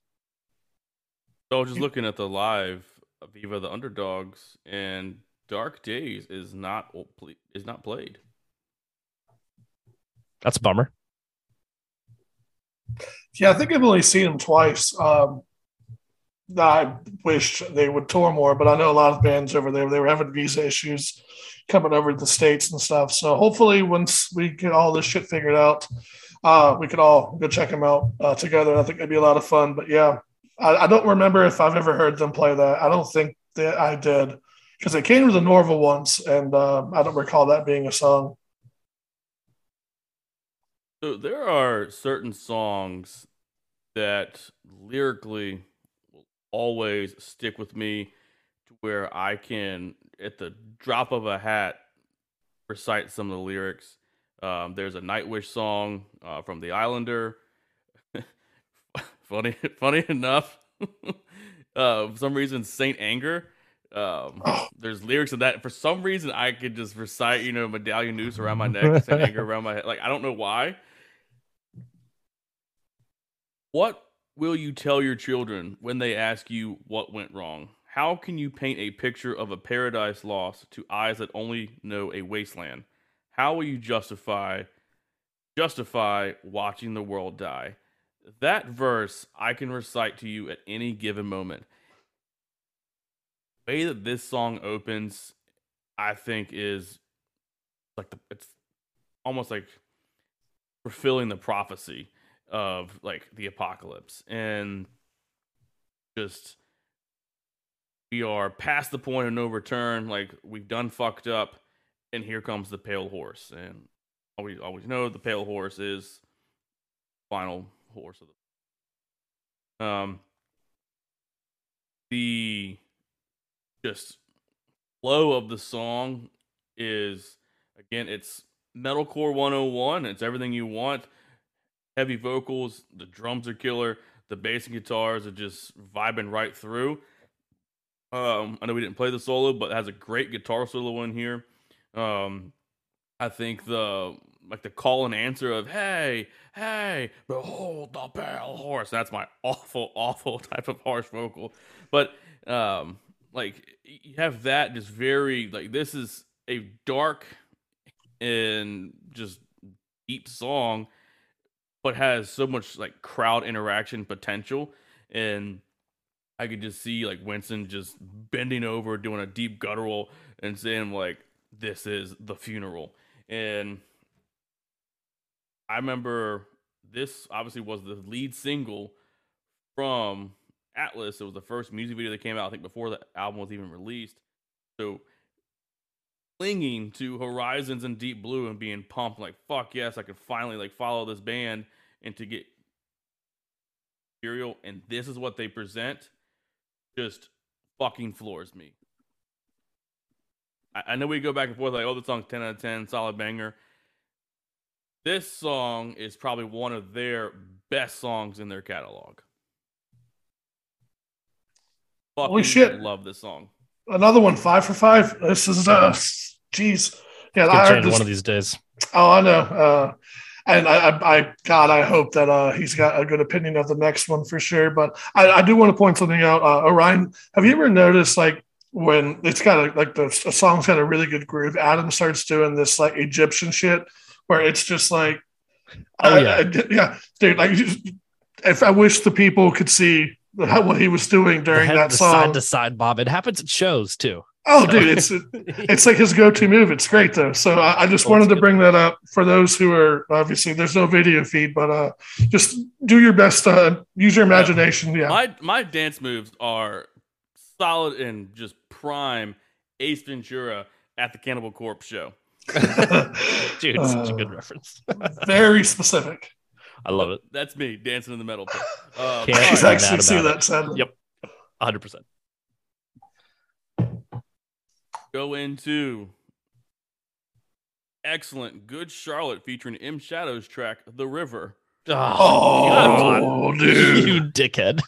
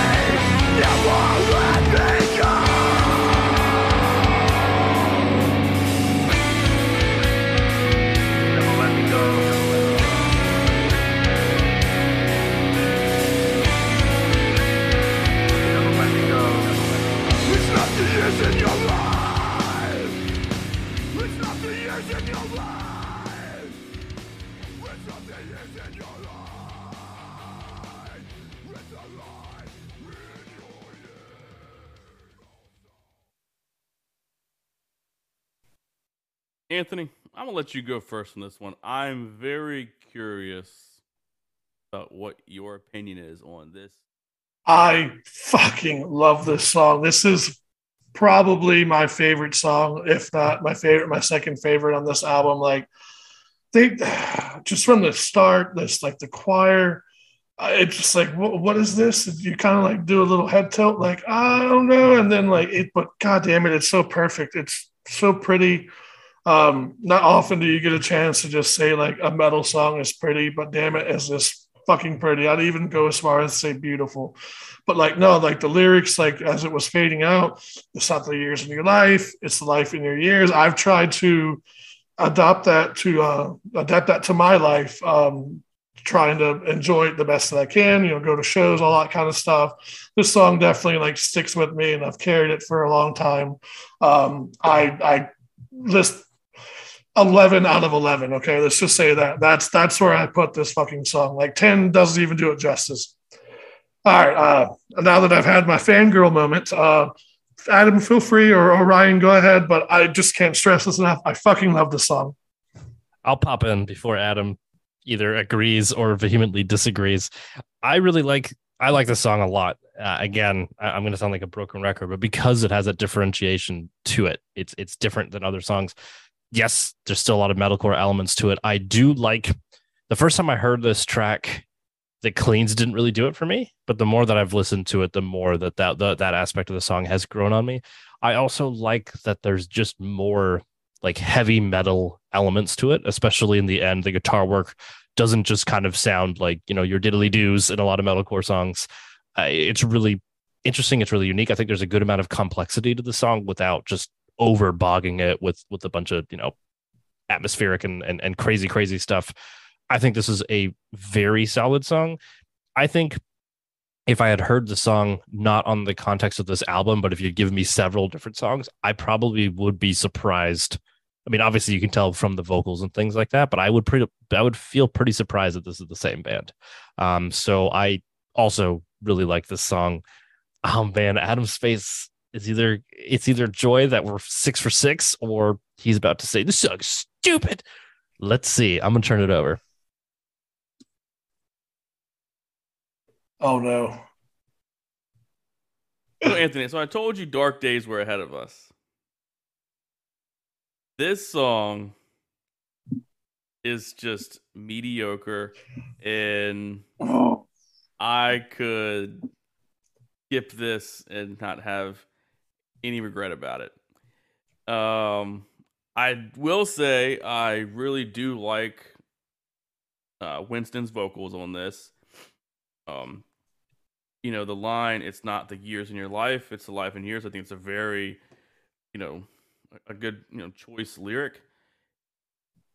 I wish that when the verse really kicks in, when all the instrumentals come in, they would turn the just guitar distortion ringing out, turn it way back, and just let the bass and the drum drive that song. I think that would probably make the song way better. But yeah, this one is a middling track. Oh, and I'm just gonna say God. It would just as crawling was to you, the river is to me. It's really funny when we, and I think sometimes people wonder, like, are they just disagreeing with each other, or taking a song someone really likes and saying, like, shitting on it to spark some controversy or to spark some conflict or whatever? But no, it's 100% genuine reaction. You can see it. It's so funny to watch it on video when somebody talks about how much they like a song, and there's somebody else on camera who's just like visibly cringing, like, oh, not to ruin this dude's day. So, I mean, the theme of this podcast remains Adam's wrong yet again. Yeah, absolutely. They did. I don't understand. Adam, they hired a goddamn choir. Come on, man. That's who does that? Like, that's so unique, and just it added an element that I didn't know that I needed, but apparently I did, because I fucking love it. Like, dude, yeah. Could you imagine, like, this? From my understanding, it's a black choir, right? I don't know what part of the country they're from, but imagine their thoughts when they heard the final product of these just white freaking Aussie wild metal kids. Hey, can you please sing this? And just, I wonder what their thoughts were on the song. But they added something that like I said, I didn't know that I needed, but clearly I did. I will say, though, I think with a track like this, I could see this being pretty polarizing. I could see this either being a song that really, really kicks it and really gets with you, or I could see this being kind of like I don't think I'm going to skip this one. And I see that Adam kind of falls into that camp. This song, like I mentioned, I did not like the cleans the first time I heard it, and it might have also just because it didn't vibe with me initially. But the more I've listened to it, the more I appreciate it for what it is. Thank you, Orion. You are right. Adam is wrong. So yeah, what was this? 5 of 6 now? Honestly, odds wise, that's pretty dang good. Yeah. It's probably all going to hell from here, but we'll see. All right, well, let's swing on into the next track. Swing. This song was born for battle. My heart was built for war. These eyes see through the lies. Filled with disgust, we're back to utopian rhetoric, and you'll find your sickness at the core of septic carcass running out. Filled with disgust, we are the dead. Empty life, empty heads, guilty years and guilty fucking ties. Filled with disgust.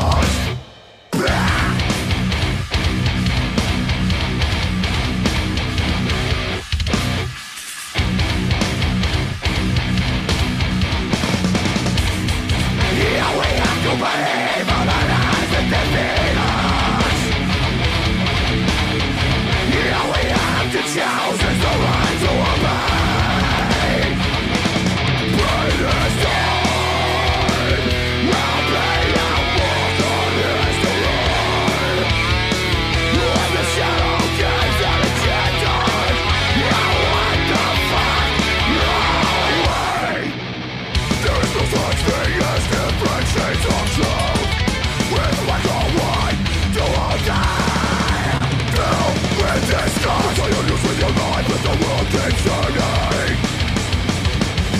So I don't know why I cry, but the world keeps turning. Turning without you.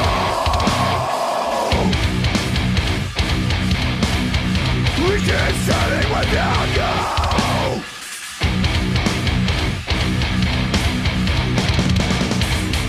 Cause all we have to believe on our eyes that this evil for the battle. All we have to choose is the right to Orion, go ahead, buddy. Talk about my cup of tea. I mean, as you well know, I'm a big thrash fan. I love intense, fast, speedy, just really kicking it into high gear. So for me, this really does it for me. I think this is just a badass, fast, intense kind of the pendulum swings a little bit more thrashy for this one. So I mean, the formula, I mean, it works for me. So I really, really like this song. This probably had the most reaction for me in terms of just like I didn't realize how much of a gem this song was. This song is fucking sick. Big fan. Again, fast, intense. I ain't mad at it. Big fan of this one. Yeah, I really I like the underline just blah. Like those. I like those. I need more. I will say this one I think is probably the one song that really just would make Papa Hetfield very happy. Just how tight and fast these rhythms are. It's awesome. And then about a third of the way through the song, it's like there's no like real true standout solo, but just that guitar is just fucking just winding its like little lead line throughout, and it just fits in very well. I do like this song a lot. I think it's a great step up from the trash that was The River, but no, just kidding. No, it's The River. But yeah, Swing, great song. Anthony, also love this song. What's one of the lyrics? It's this was born for battle. I'm built for war. Like that's just a great lyric. The drums really for me are what carry this song. There might not be necessarily like a proper guitar solo, but good God, there is a drum solo borderline. And then when they just after he does that whole just solo for like, I guess that's what you want to call it, and then they come back for that just dick kicking ending. It's a heavy song. Like this is another one of those that I would love to see perform live because I feel like the crowd would go ballistic, especially that when they come back in towards the end. But yeah, I really do enjoy this song. Good. Well, Anthony, can't wait for you to slowly surrender yourself as you acknowledge that Deep Blue is superior. So next track, The Slow Surrender.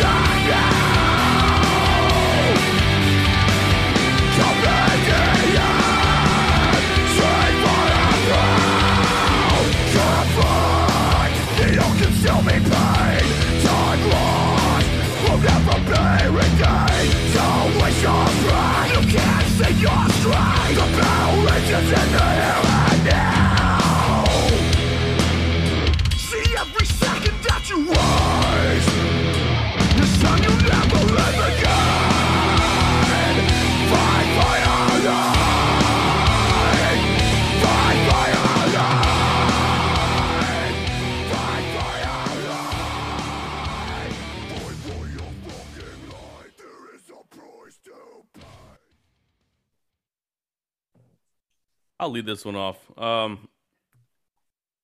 love this intro. Just that slow, dirty, just dirging, just strum of the guitar, and just Was that the bass? I would hope so. Yeah, I would hope so. But I have a feeling that it's probably the guitar, just because I don't know what's the guy's name? Pi. Yeah, like he's. I don't know if they would give him that much. Dude, he plays a 5-string now, so I mean, he must have like actually fucking learned, So, well, this is also 2012. Mm. So I don't know. Anyway, I love the intro. I think it's awesome. I think it kicks in. I think this is probably one of the better tracks for them musically as a band. Just when was that part like a minute or so in where it's like just everything just stops and you're just hearing just how bright the drums sound, and sorry, nope, don't ignore that. That's about my opinion. I was joking around. There's no joking in the Metal Oasis, man. No, but anyway, I think the band's very tight on this track. Lyrically, I could take her to leave it. But I mean, I think musically is what saves it from not being, a terrible song. So I'm gonna jump in real quick. Hence that little I typed "uh-oh" in our little chat here because here's our first. Actually, I think this. No, I guess we disagreed on the river somewhat, although not as strongly as the two of you. I'm gonna have to disagree with you on this one because for me, I wrote technically the technicality isn't there for me for this one. For me, when you go from some of the other more complex songs they've written or the really fast thrashy and some complex and swing, for me personally, Slow Surrender feels like a couple of steps back compared to other songs on this album for me. I'm not saying it's technically proficient. I'm just saying that how tight the band is, not technically, just like they're just in tune with one another. I think that's what saves it from being a worse off song. That's fair. I mean, I get where you're coming from. I think for me, it feels like you're going from like, I don't know, like level 10 tracks in terms of tightness and technicality. And then you come to a song like this. And it's just, for me personally, it's not just a matter of complexity. It's just, this is one of those songs like I described earlier that would just kind of fall in the sea of similar songs for me personally to my ears. So I agree. Yeah. And I was kind of just, as we were listening, I was thinking, I was like, man, like, can they just do something different? It's like, I mean, I can play, 3, 5, 7. It's like, I can play that myself. But sometimes I think that simplicity, you don't need to be like, Herman Lee and doing blistering solos all over the place. Sure. A song, I mean, sometimes a song just needs just follow the scale. That's all you need, and it'll fit.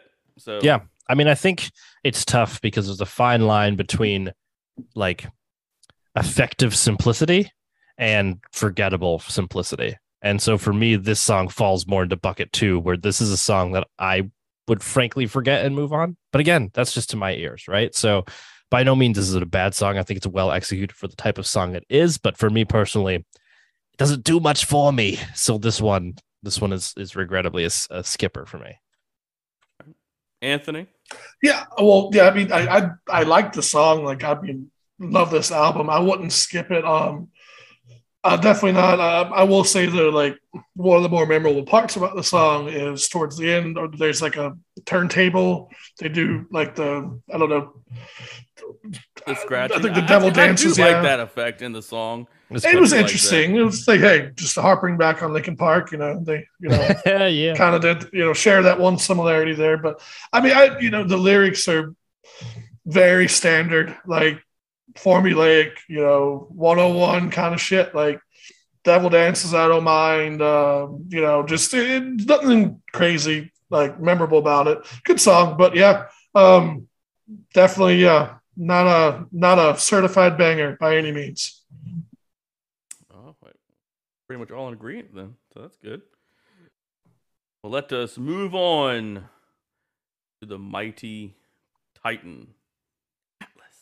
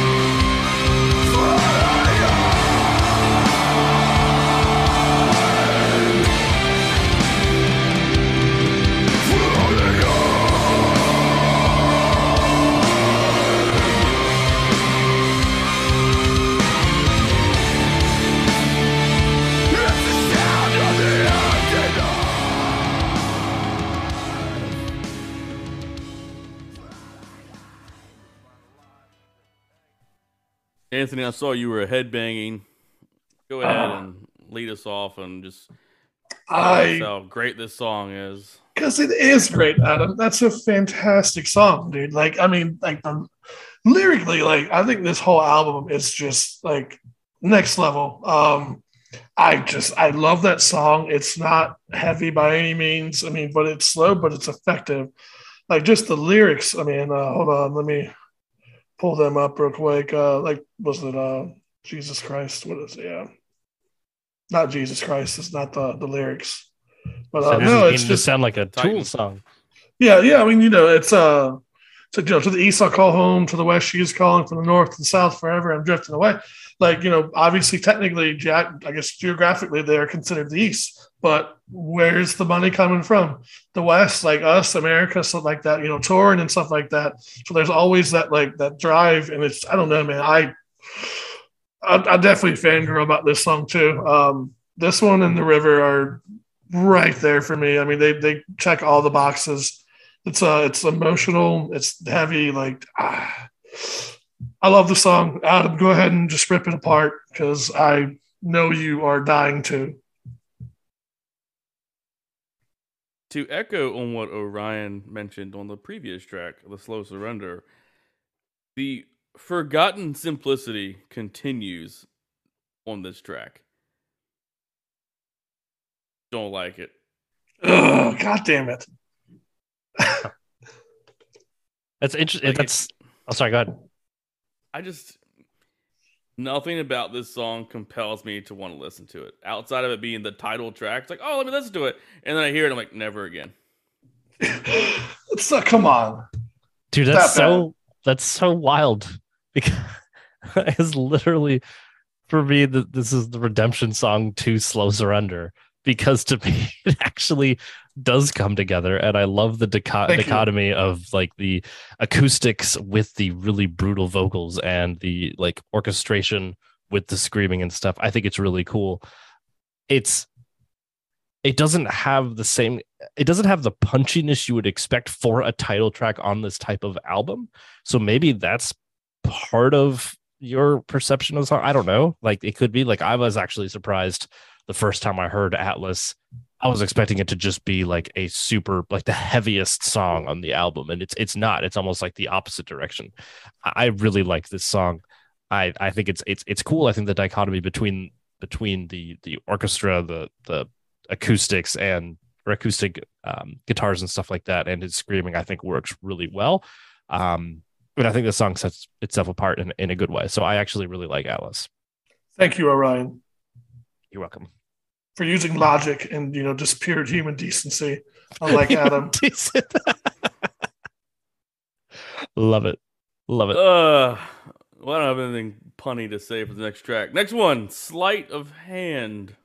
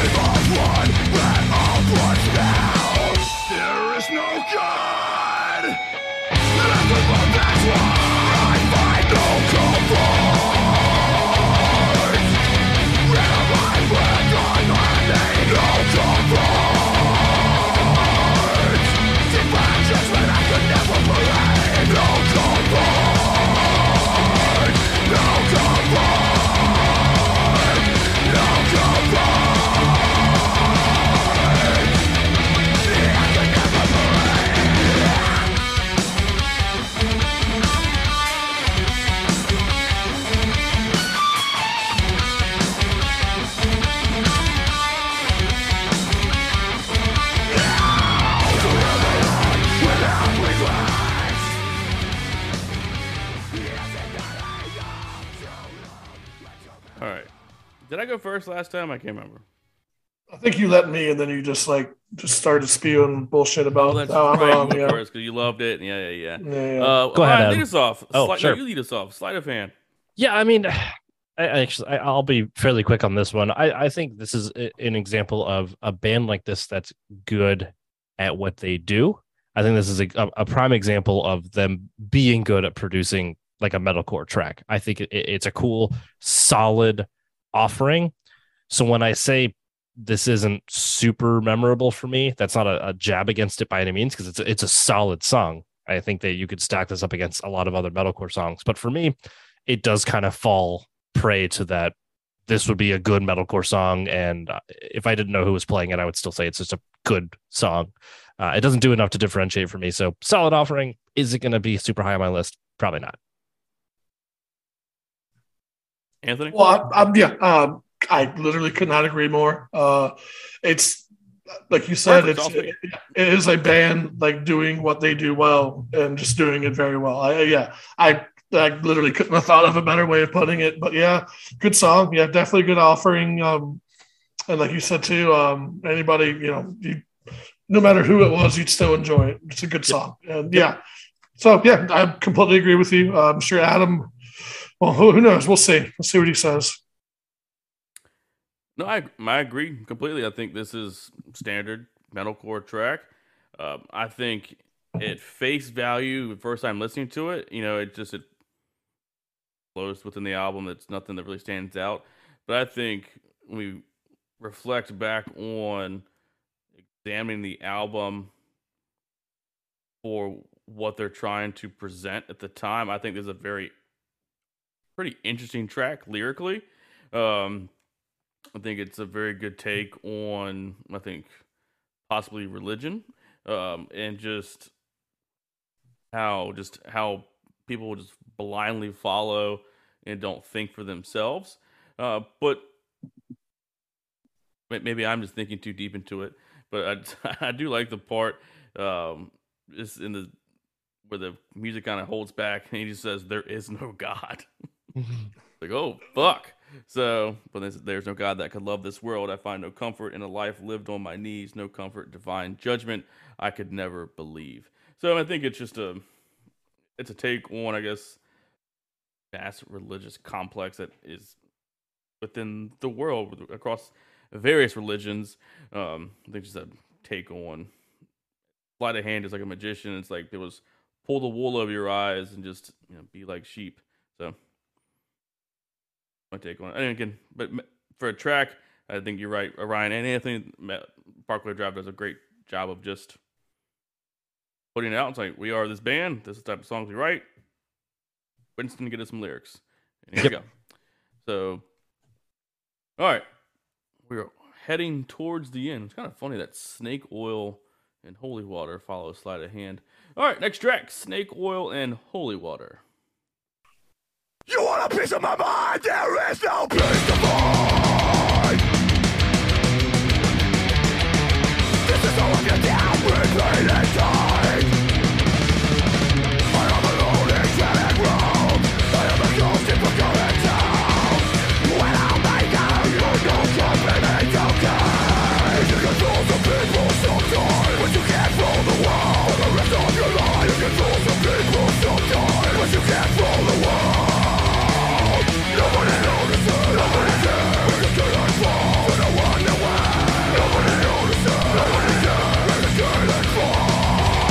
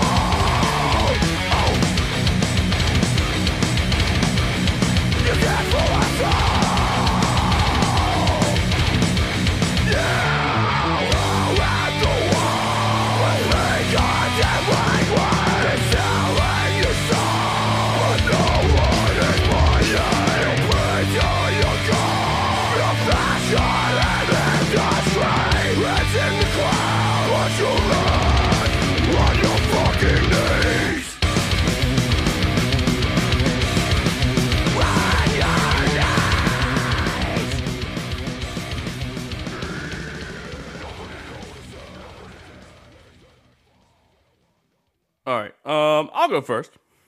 Sure.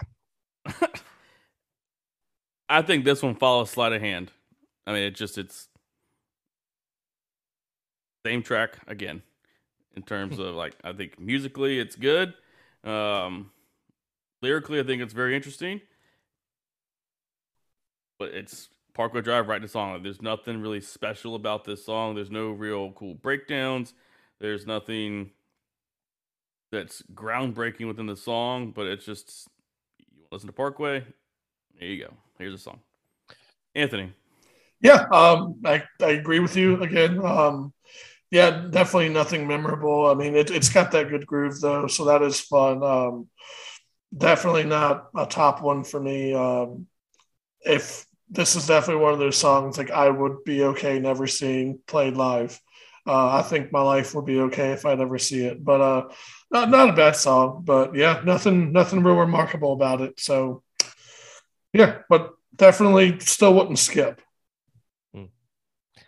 I mean, I think you guys are both absolutely insane. No, I'm just kidding. I for me, this is kind of like, it's kind of like Swing, but not as good, right? It's like a fast, intense song. But if I'm going to listen to the album and I want a fast, intense song, Swing is way better than this song. 100%. So for me, yeah, I think this is kind of a middling track. If I got time for a 3-minute song, I'm going to listen to Swing, not this one.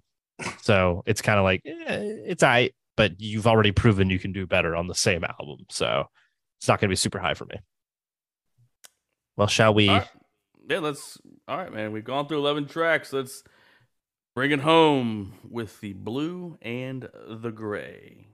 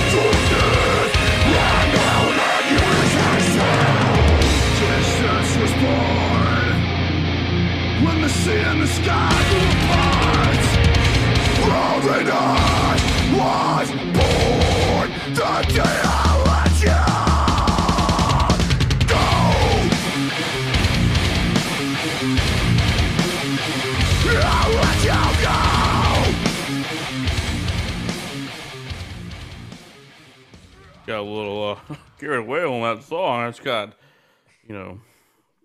taken away by how great that fucking song is. Why don't you tell us about it? I think Blue and the Gray is their opus at 5 minutes and 47 seconds. What a lengthy track. The longest one on the fucking album. I guess it is.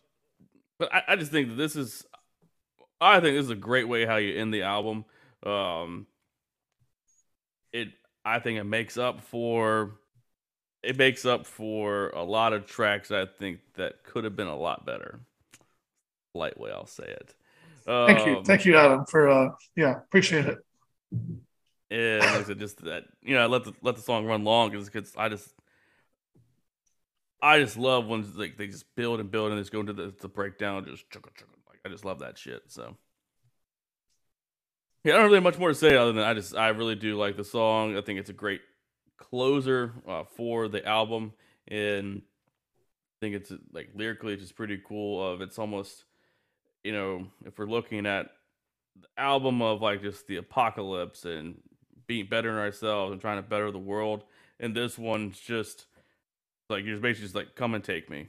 I let me be your guide, let me be your shepherd, just something to make me be a better person, use me to be a better force in this world.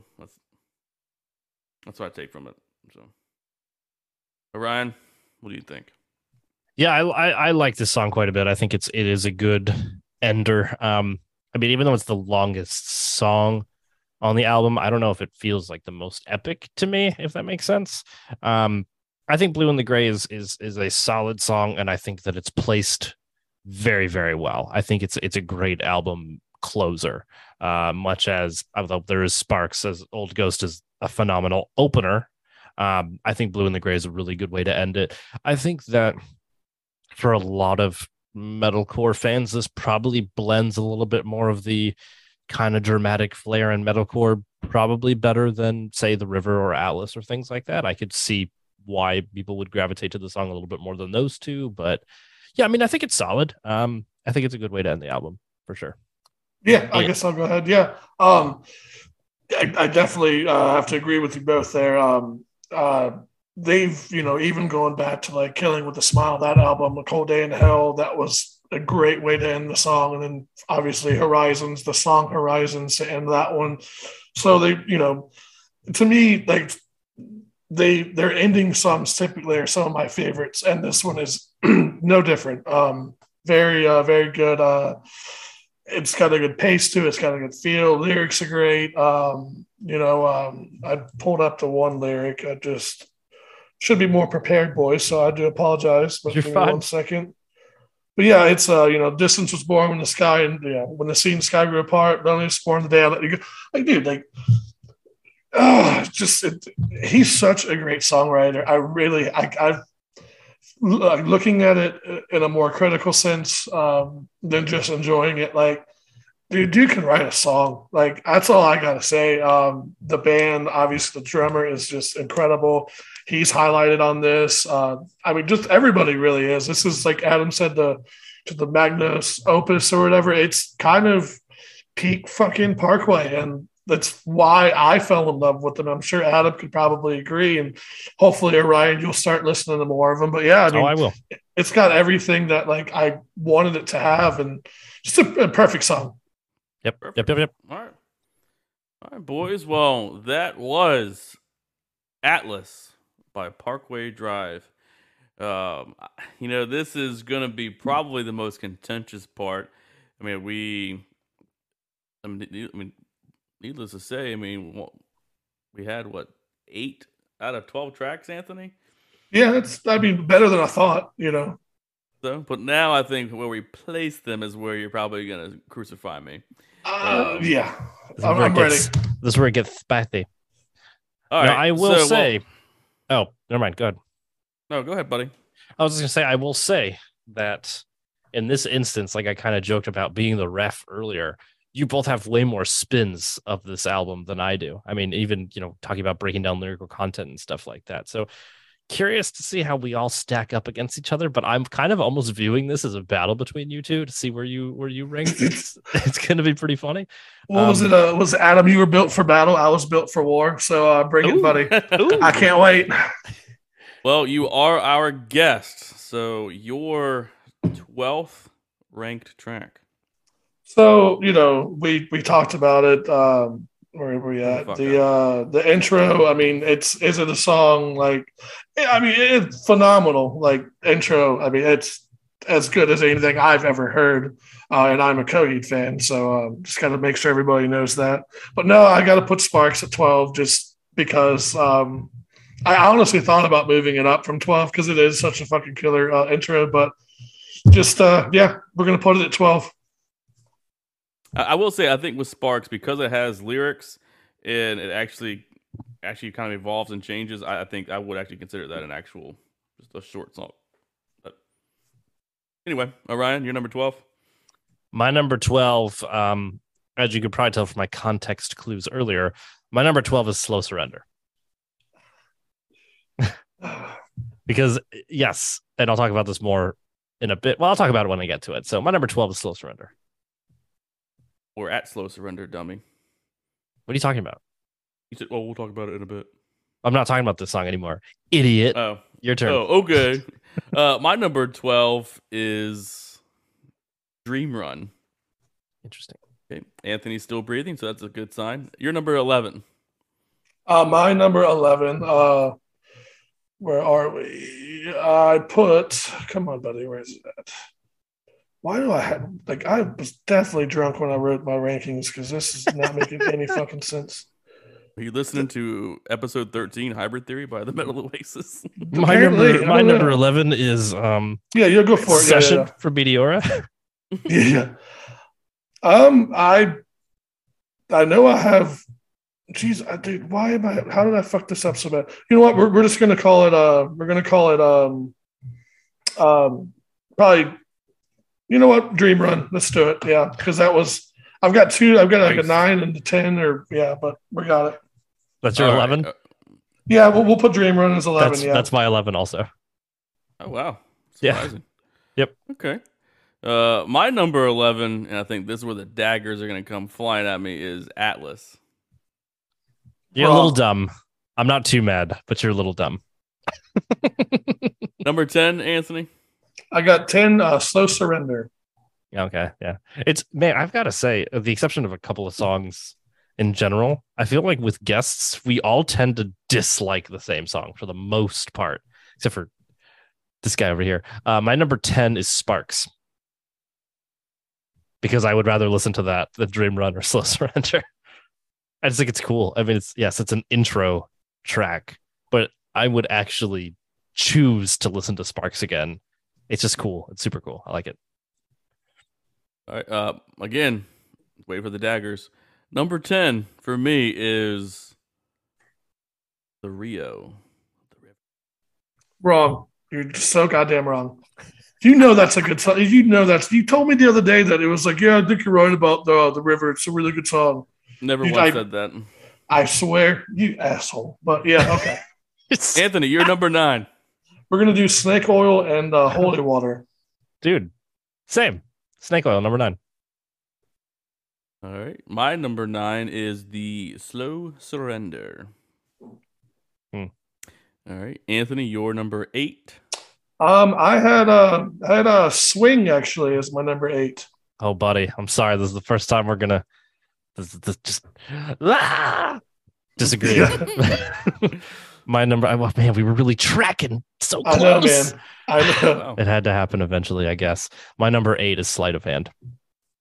Well, folks, Orion is not pulling the wool over anyone's eyes because my number 8 is also Sleight of Hand. Ooh. Anthony, you're number 7. Sleight of Hand. So one spot off, but yep. Right. So this is my cutoff now. We've talked about this on several episodes where you have kind of like chunks of your rankings, right? So for me, my 5 through 7 are all almost tied. So my number 7 is The River, actually. It's okay. That's you put it a lot nicer than Adam did. So thank you, Ryan. We're still friends. We're good. Yes. Again, we've crossed the threshold now where I like all of these songs. We're no longer in a you can remove this from the album. But my 5, 6, and 7 are I'm just gonna preface they're basically tied. My number 7 is Snake Oil and Holy Water. And Anthony, you're number 6. I got Old Ghosts and New Regrets. I mean, like kind of what Orion was saying, like especially my top three, like it could go either way depending on what my mood is. But yeah, like I gotta go with the Old Ghost at 6. Orion? My number 6 is Atlas. It's respectable. Foolish. My number 6 is Sparks. Wrong. Just wrong. Oh, that's interesting. You have that really far up. That's pretty cool, actually. I think because, again, it's being that as an intro, it's like, okay, why didn't they just merge it with Old Ghost? But again, when it changes in, and I just, as silly as it is, you bring the matches, I'll bring the gasoline, and it just kicks you in the dick. Like, oh shit, what are we getting ourselves into? I think that right there really is what sets the tone for what the first half of the album is. Okay. The number 5 for you, Anthony. I have Wild Eyes at number 5. Or Wild Bowels, one of the two. Yeah. Man. My number 5 is Blue and the Gray. My number 5 is Wing. You say swing? Wing. All right. Did you say Wings? Anthony? Like Paul McCartney and Wings? No, I'm actually thinking about Kip Winger. The TV show Wings? Yes. Yes. Okay. Red Wings? Sure. Low? Sweet? Nope. Okay. All right. What number? My number 4? My number 4? Yes. Yeah, number 4. I got Dark Days at number 4. Buddy, right there with you again. Number 4, Dark Days. Foolish, both of you. My number 4 is Blue and the Gray. It's close. It made top 5, so we're okay. All right, Anthony, you were number 3. My number 3 is. Where are you? I decided to put Atlas at number 3. I do love that song, but Atlas is 3. Cool. My number trace is Wild Eyes. Which means, yeah, our 1-2s. Oh, buddy. We got some different ones. That's what I'm saying, man. Yeah. Yep. All right. My number 3 is Old Ghost and New Regrets. Okay. Hell of an intro after the intro. All right, Anthony, I am. Oh, you're on the edge of your seat. I'm really hoping. I'm really hoping. What's your number 2? It's The River. It's number 2. Oh, yeah, I knew that's gonna be pretty high for you. I was. Oh, dude, I went on a whole like I almost cried talking about how much I fucking love that song. So it is a really cool song. I need to give it another spin. All right, my number dose is. Any guesses? I'm gonna go Old Ghost. Surprisingly, no. It's Swing is my number 2. Nice. Just the way you were creaming over Swing, I figured that'd be your number 1. All right, well, it's fucking good. But I'll talk about number 2. My number 2 is Wild Eyes. Yeah, we're close. Yeah. That's a cool song. So all right, that puts you at the Blue and the Gray. Yes, number 1. Like I said, my top 3 it could go either way. Just really kind of depends on the day, and for whatever reason, last night Blue and Gray was the one. So it is my number 1. It didn't. I was expecting River to be number 1. It was tough. I think I swapped them like this afternoon, but at one point I had like River at 1, but if you had to make a tiebreaker right now, which one? Now that we've had this conversation, you were listening to it. Are you going to make a swap, or is it Blue and Gray staying at 1? I think we're still going to keep Blue and Gray at 1. Yeah. Cool. Nice. Right. So Ryan, that puts Old Ghost and New Regrets. Yeah, no regrets on this one. It may be surprising, but I think. Yeah, I mean, when I ranked it and listening to it again now, I think Old Ghost is still my favorite song on the album. Which puts mine at Dark Days, number 1. Good song. I'm not mad at anybody's top songs, actually. Right. There isn't any I was half expecting Adam to be like, Slow Surrender is by far the best song of the album, but he didn't. I was actually very surprised that Anthony had that at 10. Did you think I was going to have it lower or what? No, I think you'd have it like at 5. Slow Surrender? Yeah. I was getting that feeling. I do love that song, but yeah, maybe it wouldn't get any lower than like 7. Let's just say if I had to switch, it wouldn't be any lower than 7. I think that and Atlas, I'm surprised that Atlas was not your number 1. Once again, like my top 3, like I'm pretty sure I had Atlas sitting at number 1, and then until this afternoon, then I rearranged it. But yeah, man, our top 3 it could go either way. I love Atlas. I love the River. It just really depends on how I'm feeling, and I was feeling pretty good last night when I decided to do this ranking. So yeah, we'll go with that one. I do have Atlas at 11. You have it at 3, and I have the River at 10, and you have it at 2. I mean, you made it clear that you didn't like it, but I love those songs, and that's another reason why you're wrong. Always, perpetually wrong. I mean, it is a theme.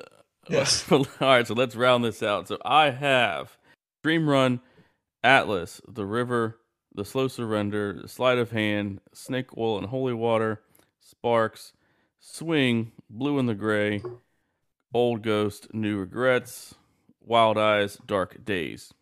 Orion, you have The Slow Surrender, Dream Run, Sparks, Snake Oil and Holy Water, Sleight of Hand, The River, Atlas, Blue in the Gray, Dark Days, Wild Eyes, Swing, and Old Ghost, New Regrets. Anthony has the intro, Sparks, at 12, Dream Run, The Slow Surrender, Snake Oil and Holy Water, Swing, Sleight of Hand, Old Ghost, New Regrets, Wild Eyes, Dark Days, Atlas, The River, and Blue in the Gray at number 1. So, we really didn't do that bad, Anthony. We only had, Sparks, The River and Atlas. Atlas. Everything else, I guess, and then Sparks and Blue in the Gray. That's it. So Sparks, The River, Atlas, and that's really the biggest jumps. Then you've got Old Ghost at 3 and 6, Blue in the Gray at 4 and 1. And everything else is pretty in line. We pretty much only have like a three number gap between rankings. Better than I expected. It wasn't bad. Yeah. Orion and I only had 2. I think Swing was the only big swing between Anthony and I, as far as I can remember, at least. Yeah. You're at 2, he's at 8. And I do feel bad about putting it at 8, but I gotta save some room for my songs. You gotta do what you get. I totally get it. That's why River. I agree with you. River's a really good song. It's just there's other songs I like more. Right. No, I understand. Yeah. Well, Orion, you and I have 1 duplicate. You and Anthony have 3 duplicates at Dream Run, Snake Oil, and Dark Days. Yep. And then, of course, Anthony and I have nothing that matches. That's the only way that it really could have worked properly. So I'm glad we didn't agree on anything. And I do wonder if multiple listens will change my ranking down the road. Who knows? In a couple of months, I might text you and be like, you know what? On second thought, but I don't know. I think for me, Old Ghost ranks as high as it does because it still has the novelty of being the type of song it is. Like, it's a dick puncher immediately. And I was just like, damn. And then I didn't recapture that feeling as I kind of went through the album. So, except for Swing was pretty close. But yeah. All right. Well, sick. This is a good one. All right. Well, fun episode. And Anthony, I'm glad you could join us on here. Of course. Finally speak your piece. Please continue to, stay tuned for more and more episodes to come. Absolutely not. No, but you can listen to my podcast. Yes, the Street Sharks, right? Is that the Street Sharks or the Gargoyles or The vintage Coca-Cola ads. What are you doing? I mean, Adam, don't be ridiculous. I only have a Street Sharks and a Gargoyles podcast. I don't have a vintage ads podcast. That's just ridiculous. Yet. Too much. That's too time consuming. Yet. I'm waiting for the Coca-Cola royalties to come in. How's the Billy and Orion podcast doing? It's great, Adam. It's doing really well. Definitely excited for it. 69 billion listeners again. Yeah, it's been really good. We actually just surpassed in the end Linkin Park's in terms of streams on Spotify, which that's awesome. That was our benchmark, and we finally hit it. So props to Billy for just really helping to bring this home. Throwing it out there. Yep. Well, very good. All right. Well, let us move on to our final segment of the night. This is music. Trying, we can't find anything. Seriously, what is all this shit? I mean, what are you even looking for? Madonna, Blondie, Bowie, Beatles, music. We need music. This is music. Anthony, what do you have for us this week? So, some of you may know, I begged Adam and Orion to get me a shirt with the podcast to wear to Furnace Fest. Well, me being the original longtime listener, I've heard all of the previous emails, and in one in particular, there was a person from the Kingdom of Sweden. So I am saying hello to you, sir, and I'm going to recommend Blindside. Definitely not what you would typically think from a band and like kind of the scene from Sweden. Definitely kind of a post-hardcore feel, but definitely catchy as shit. And want to also show you some love over there, sir. It's finding its way over here, the music. So keep up the scene, make us proud, all that stuff. And yeah, look forward to hearing more of your stuff in the future. Hell yes. Orion. I have a suggestion actually from a buddy of mine that I had a conversation with today. Angel Maker. I'm not sure if either of you have heard of or listened to Angel Maker before. They are a deathcore band with some elements of black metal and stuff like that too. So they're kind of theatric and very, very over the top, kind of Lorna Shore-ish vibes. Okay. Cool shit. Very, very heavy. What was their name of their? They recently had an album release. Sorry, one sec. Sanctum. Which, of course, right? That's the name of the album. So it's heavy, good shit. Definitely check them out. I've been jamming them a little bit today, and I'm be likey. So check them out. Oh yeah, cool. So oddly enough, when I was doing all my homework for the Linkin Park episode, I kept getting a suggestion for a band called Fire from the Gods. There's like their big single right now. Basically, it was a mixture of after I heard the song, I was like, who is this? That's a pretty cool name. But they blend like hip hop and rap and hardcore and stuff like that. So I thought it was pretty, interesting. Make sure you don't really see rap metal is not really prevalent in the mainstream of what you're seeing anymore. But I just, vocally, I think the lead singer, what's his name? AJ. I believe AJ Channer, really good vocals. I like his voice a lot. They got an album, American Sun from 2019, pretty good stuff. So check that out. So, all right, what did you say, Ryan? What did you say? Angel Maker? Yes. I'm just checking out Fire from the Gods too. That's pretty awesome. Anthony, and you said what was the name? Blindside. Any particular albums? They've been around forever. Just probably just hit the top songs. That's no okay. No, I'm just trying to keep a track so that way I don't go back and say 3 weeks now. Check out Fire from the Gods. I just want to keep track. It's hard to get, dude. It's hard to remember. As soon as I started saying Angel Maker, I was like, "Has that come up before?" But it hasn't. You mean Angel Vivaldi? Angel Vivaldi. I'm really digging into this. Angel Vivaldi. You should really listen. Which you did bring up. You brought up 4 seasons. I'm going to start bringing it up every single episode.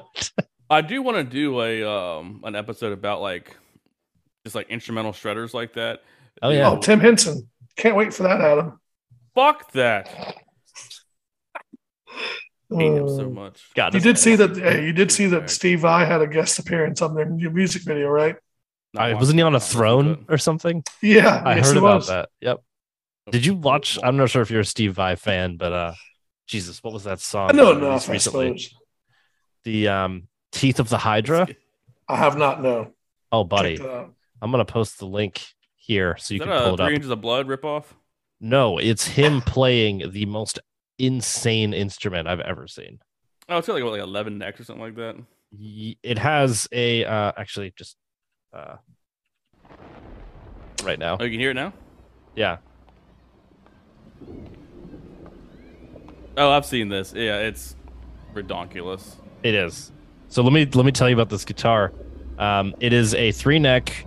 It has a 7-string guitar, a 12-string guitar, a 4-string 3/4 scale length bass, 13 sympathetic harp strings, a half fretless neck, and some other shit. You should watch the video. Hell. It is insane. You're playing it right now, Adam. Or we can hear it. Yeah. It's cool, though. You should check it out. It's wild. I'll check it out for sure. That sounds awesome. All right. Well, Adam, if you want to pause the video. No, I don't. Oh. All right. All right. Well, thank you again to all of our listeners out there. We really do appreciate all the feedback. I've just been talking to random people just in life about, well, what do you do? I'm like, oh, I'm 30 years old now. I have a podcast. What's new with you? And people are like, oh, that's pretty cool. So I've actually had, several people like listen to us. I actually had a buddy today text me. What did he say? He just texted me. He said, just caught the Hyundai shout out on Metal Oasis with the fist up. I'm like, what the hell are you talking about? And he says, about the Linkin Park episode, which is how they're everywhere. You say, even in a Hyundai commercial a couple times. And he drives a Hyundai. So, but it's like stuff like that. And he's like, man, I really missed out for not listening. And I'm really digging what y'all are doing. So that's just pretty cool that just getting that kind of feedback out there. And I do appreciate all the emails, especially from you, our longtime listener, Anthony. We do appreciate that. Yes, and the my insight pleasure. into our episodes. Getting some traction on Twitter and Facebook with more followers. So that's always nice to see that we're just growing, day by day, one by one. So again, please continue to, follow us on Facebook at the Facebook page, The Metal Oasis, on Twitter at The Metal Oasis. And then our email address is themetaloasis@gmail.com. You can follow us and find us on Spotify, Apple Podcast, Amazon Podcast, and Google Podcast. So please, give us, some likes and shares on that and more listens. And please give us, one of those 5-star reviews. We do appreciate that so it can knock us up the food chain and get more people finding us out there. We are, ticking up as, the episodes go on. And we actually got some, new listeners in the Republic of Finland. And our buddy in the Singapore has just been steadily cranking out listening to us. And Canada's cranking up there as well. So we are... Oh, also Switzerland popped up on the map too. So we're, we're growing, which is awesome to see. So everybody just please continue that. Let us, know what kind of feedback you have. Let us know, especially after this episode, how wrong am I or how dumb is Anthony on his rankings on Atlas. So we do appreciate everything and anything you can tell us about this to make the podcast better and more entertaining for you. So with that being said, again, we do appreciate everything about that. Next week, we are going to taking a step back into the waters of the Metal Oasis and just relaxing in preparation for when Orion, myself, Anthony, and a couple other caravan of people head on down to Norfolk, Virginia to check out our favorite band, Trivium. And by doing so, we are going to harken back to episode 9 with the Metallica Fantasy Setlist Draft and doing that for Trivium in preparation for the show. So that will be a fun, breakdown. Same rules apply. The whole catalog's at play. And we'll see whose set list will reign supreme. So Not Anthony, Adams. thank you. Shut up. Anthony, thank you again, buddy, for coming on here. We do appreciate that. Orion, I know you got to go. So with that being said, I will catch you on the flip side. Latro, my dudes. Thanks again, man. Thank you for Thank you guys us. so much. Appreciate it. Hell yeah, boys. All right.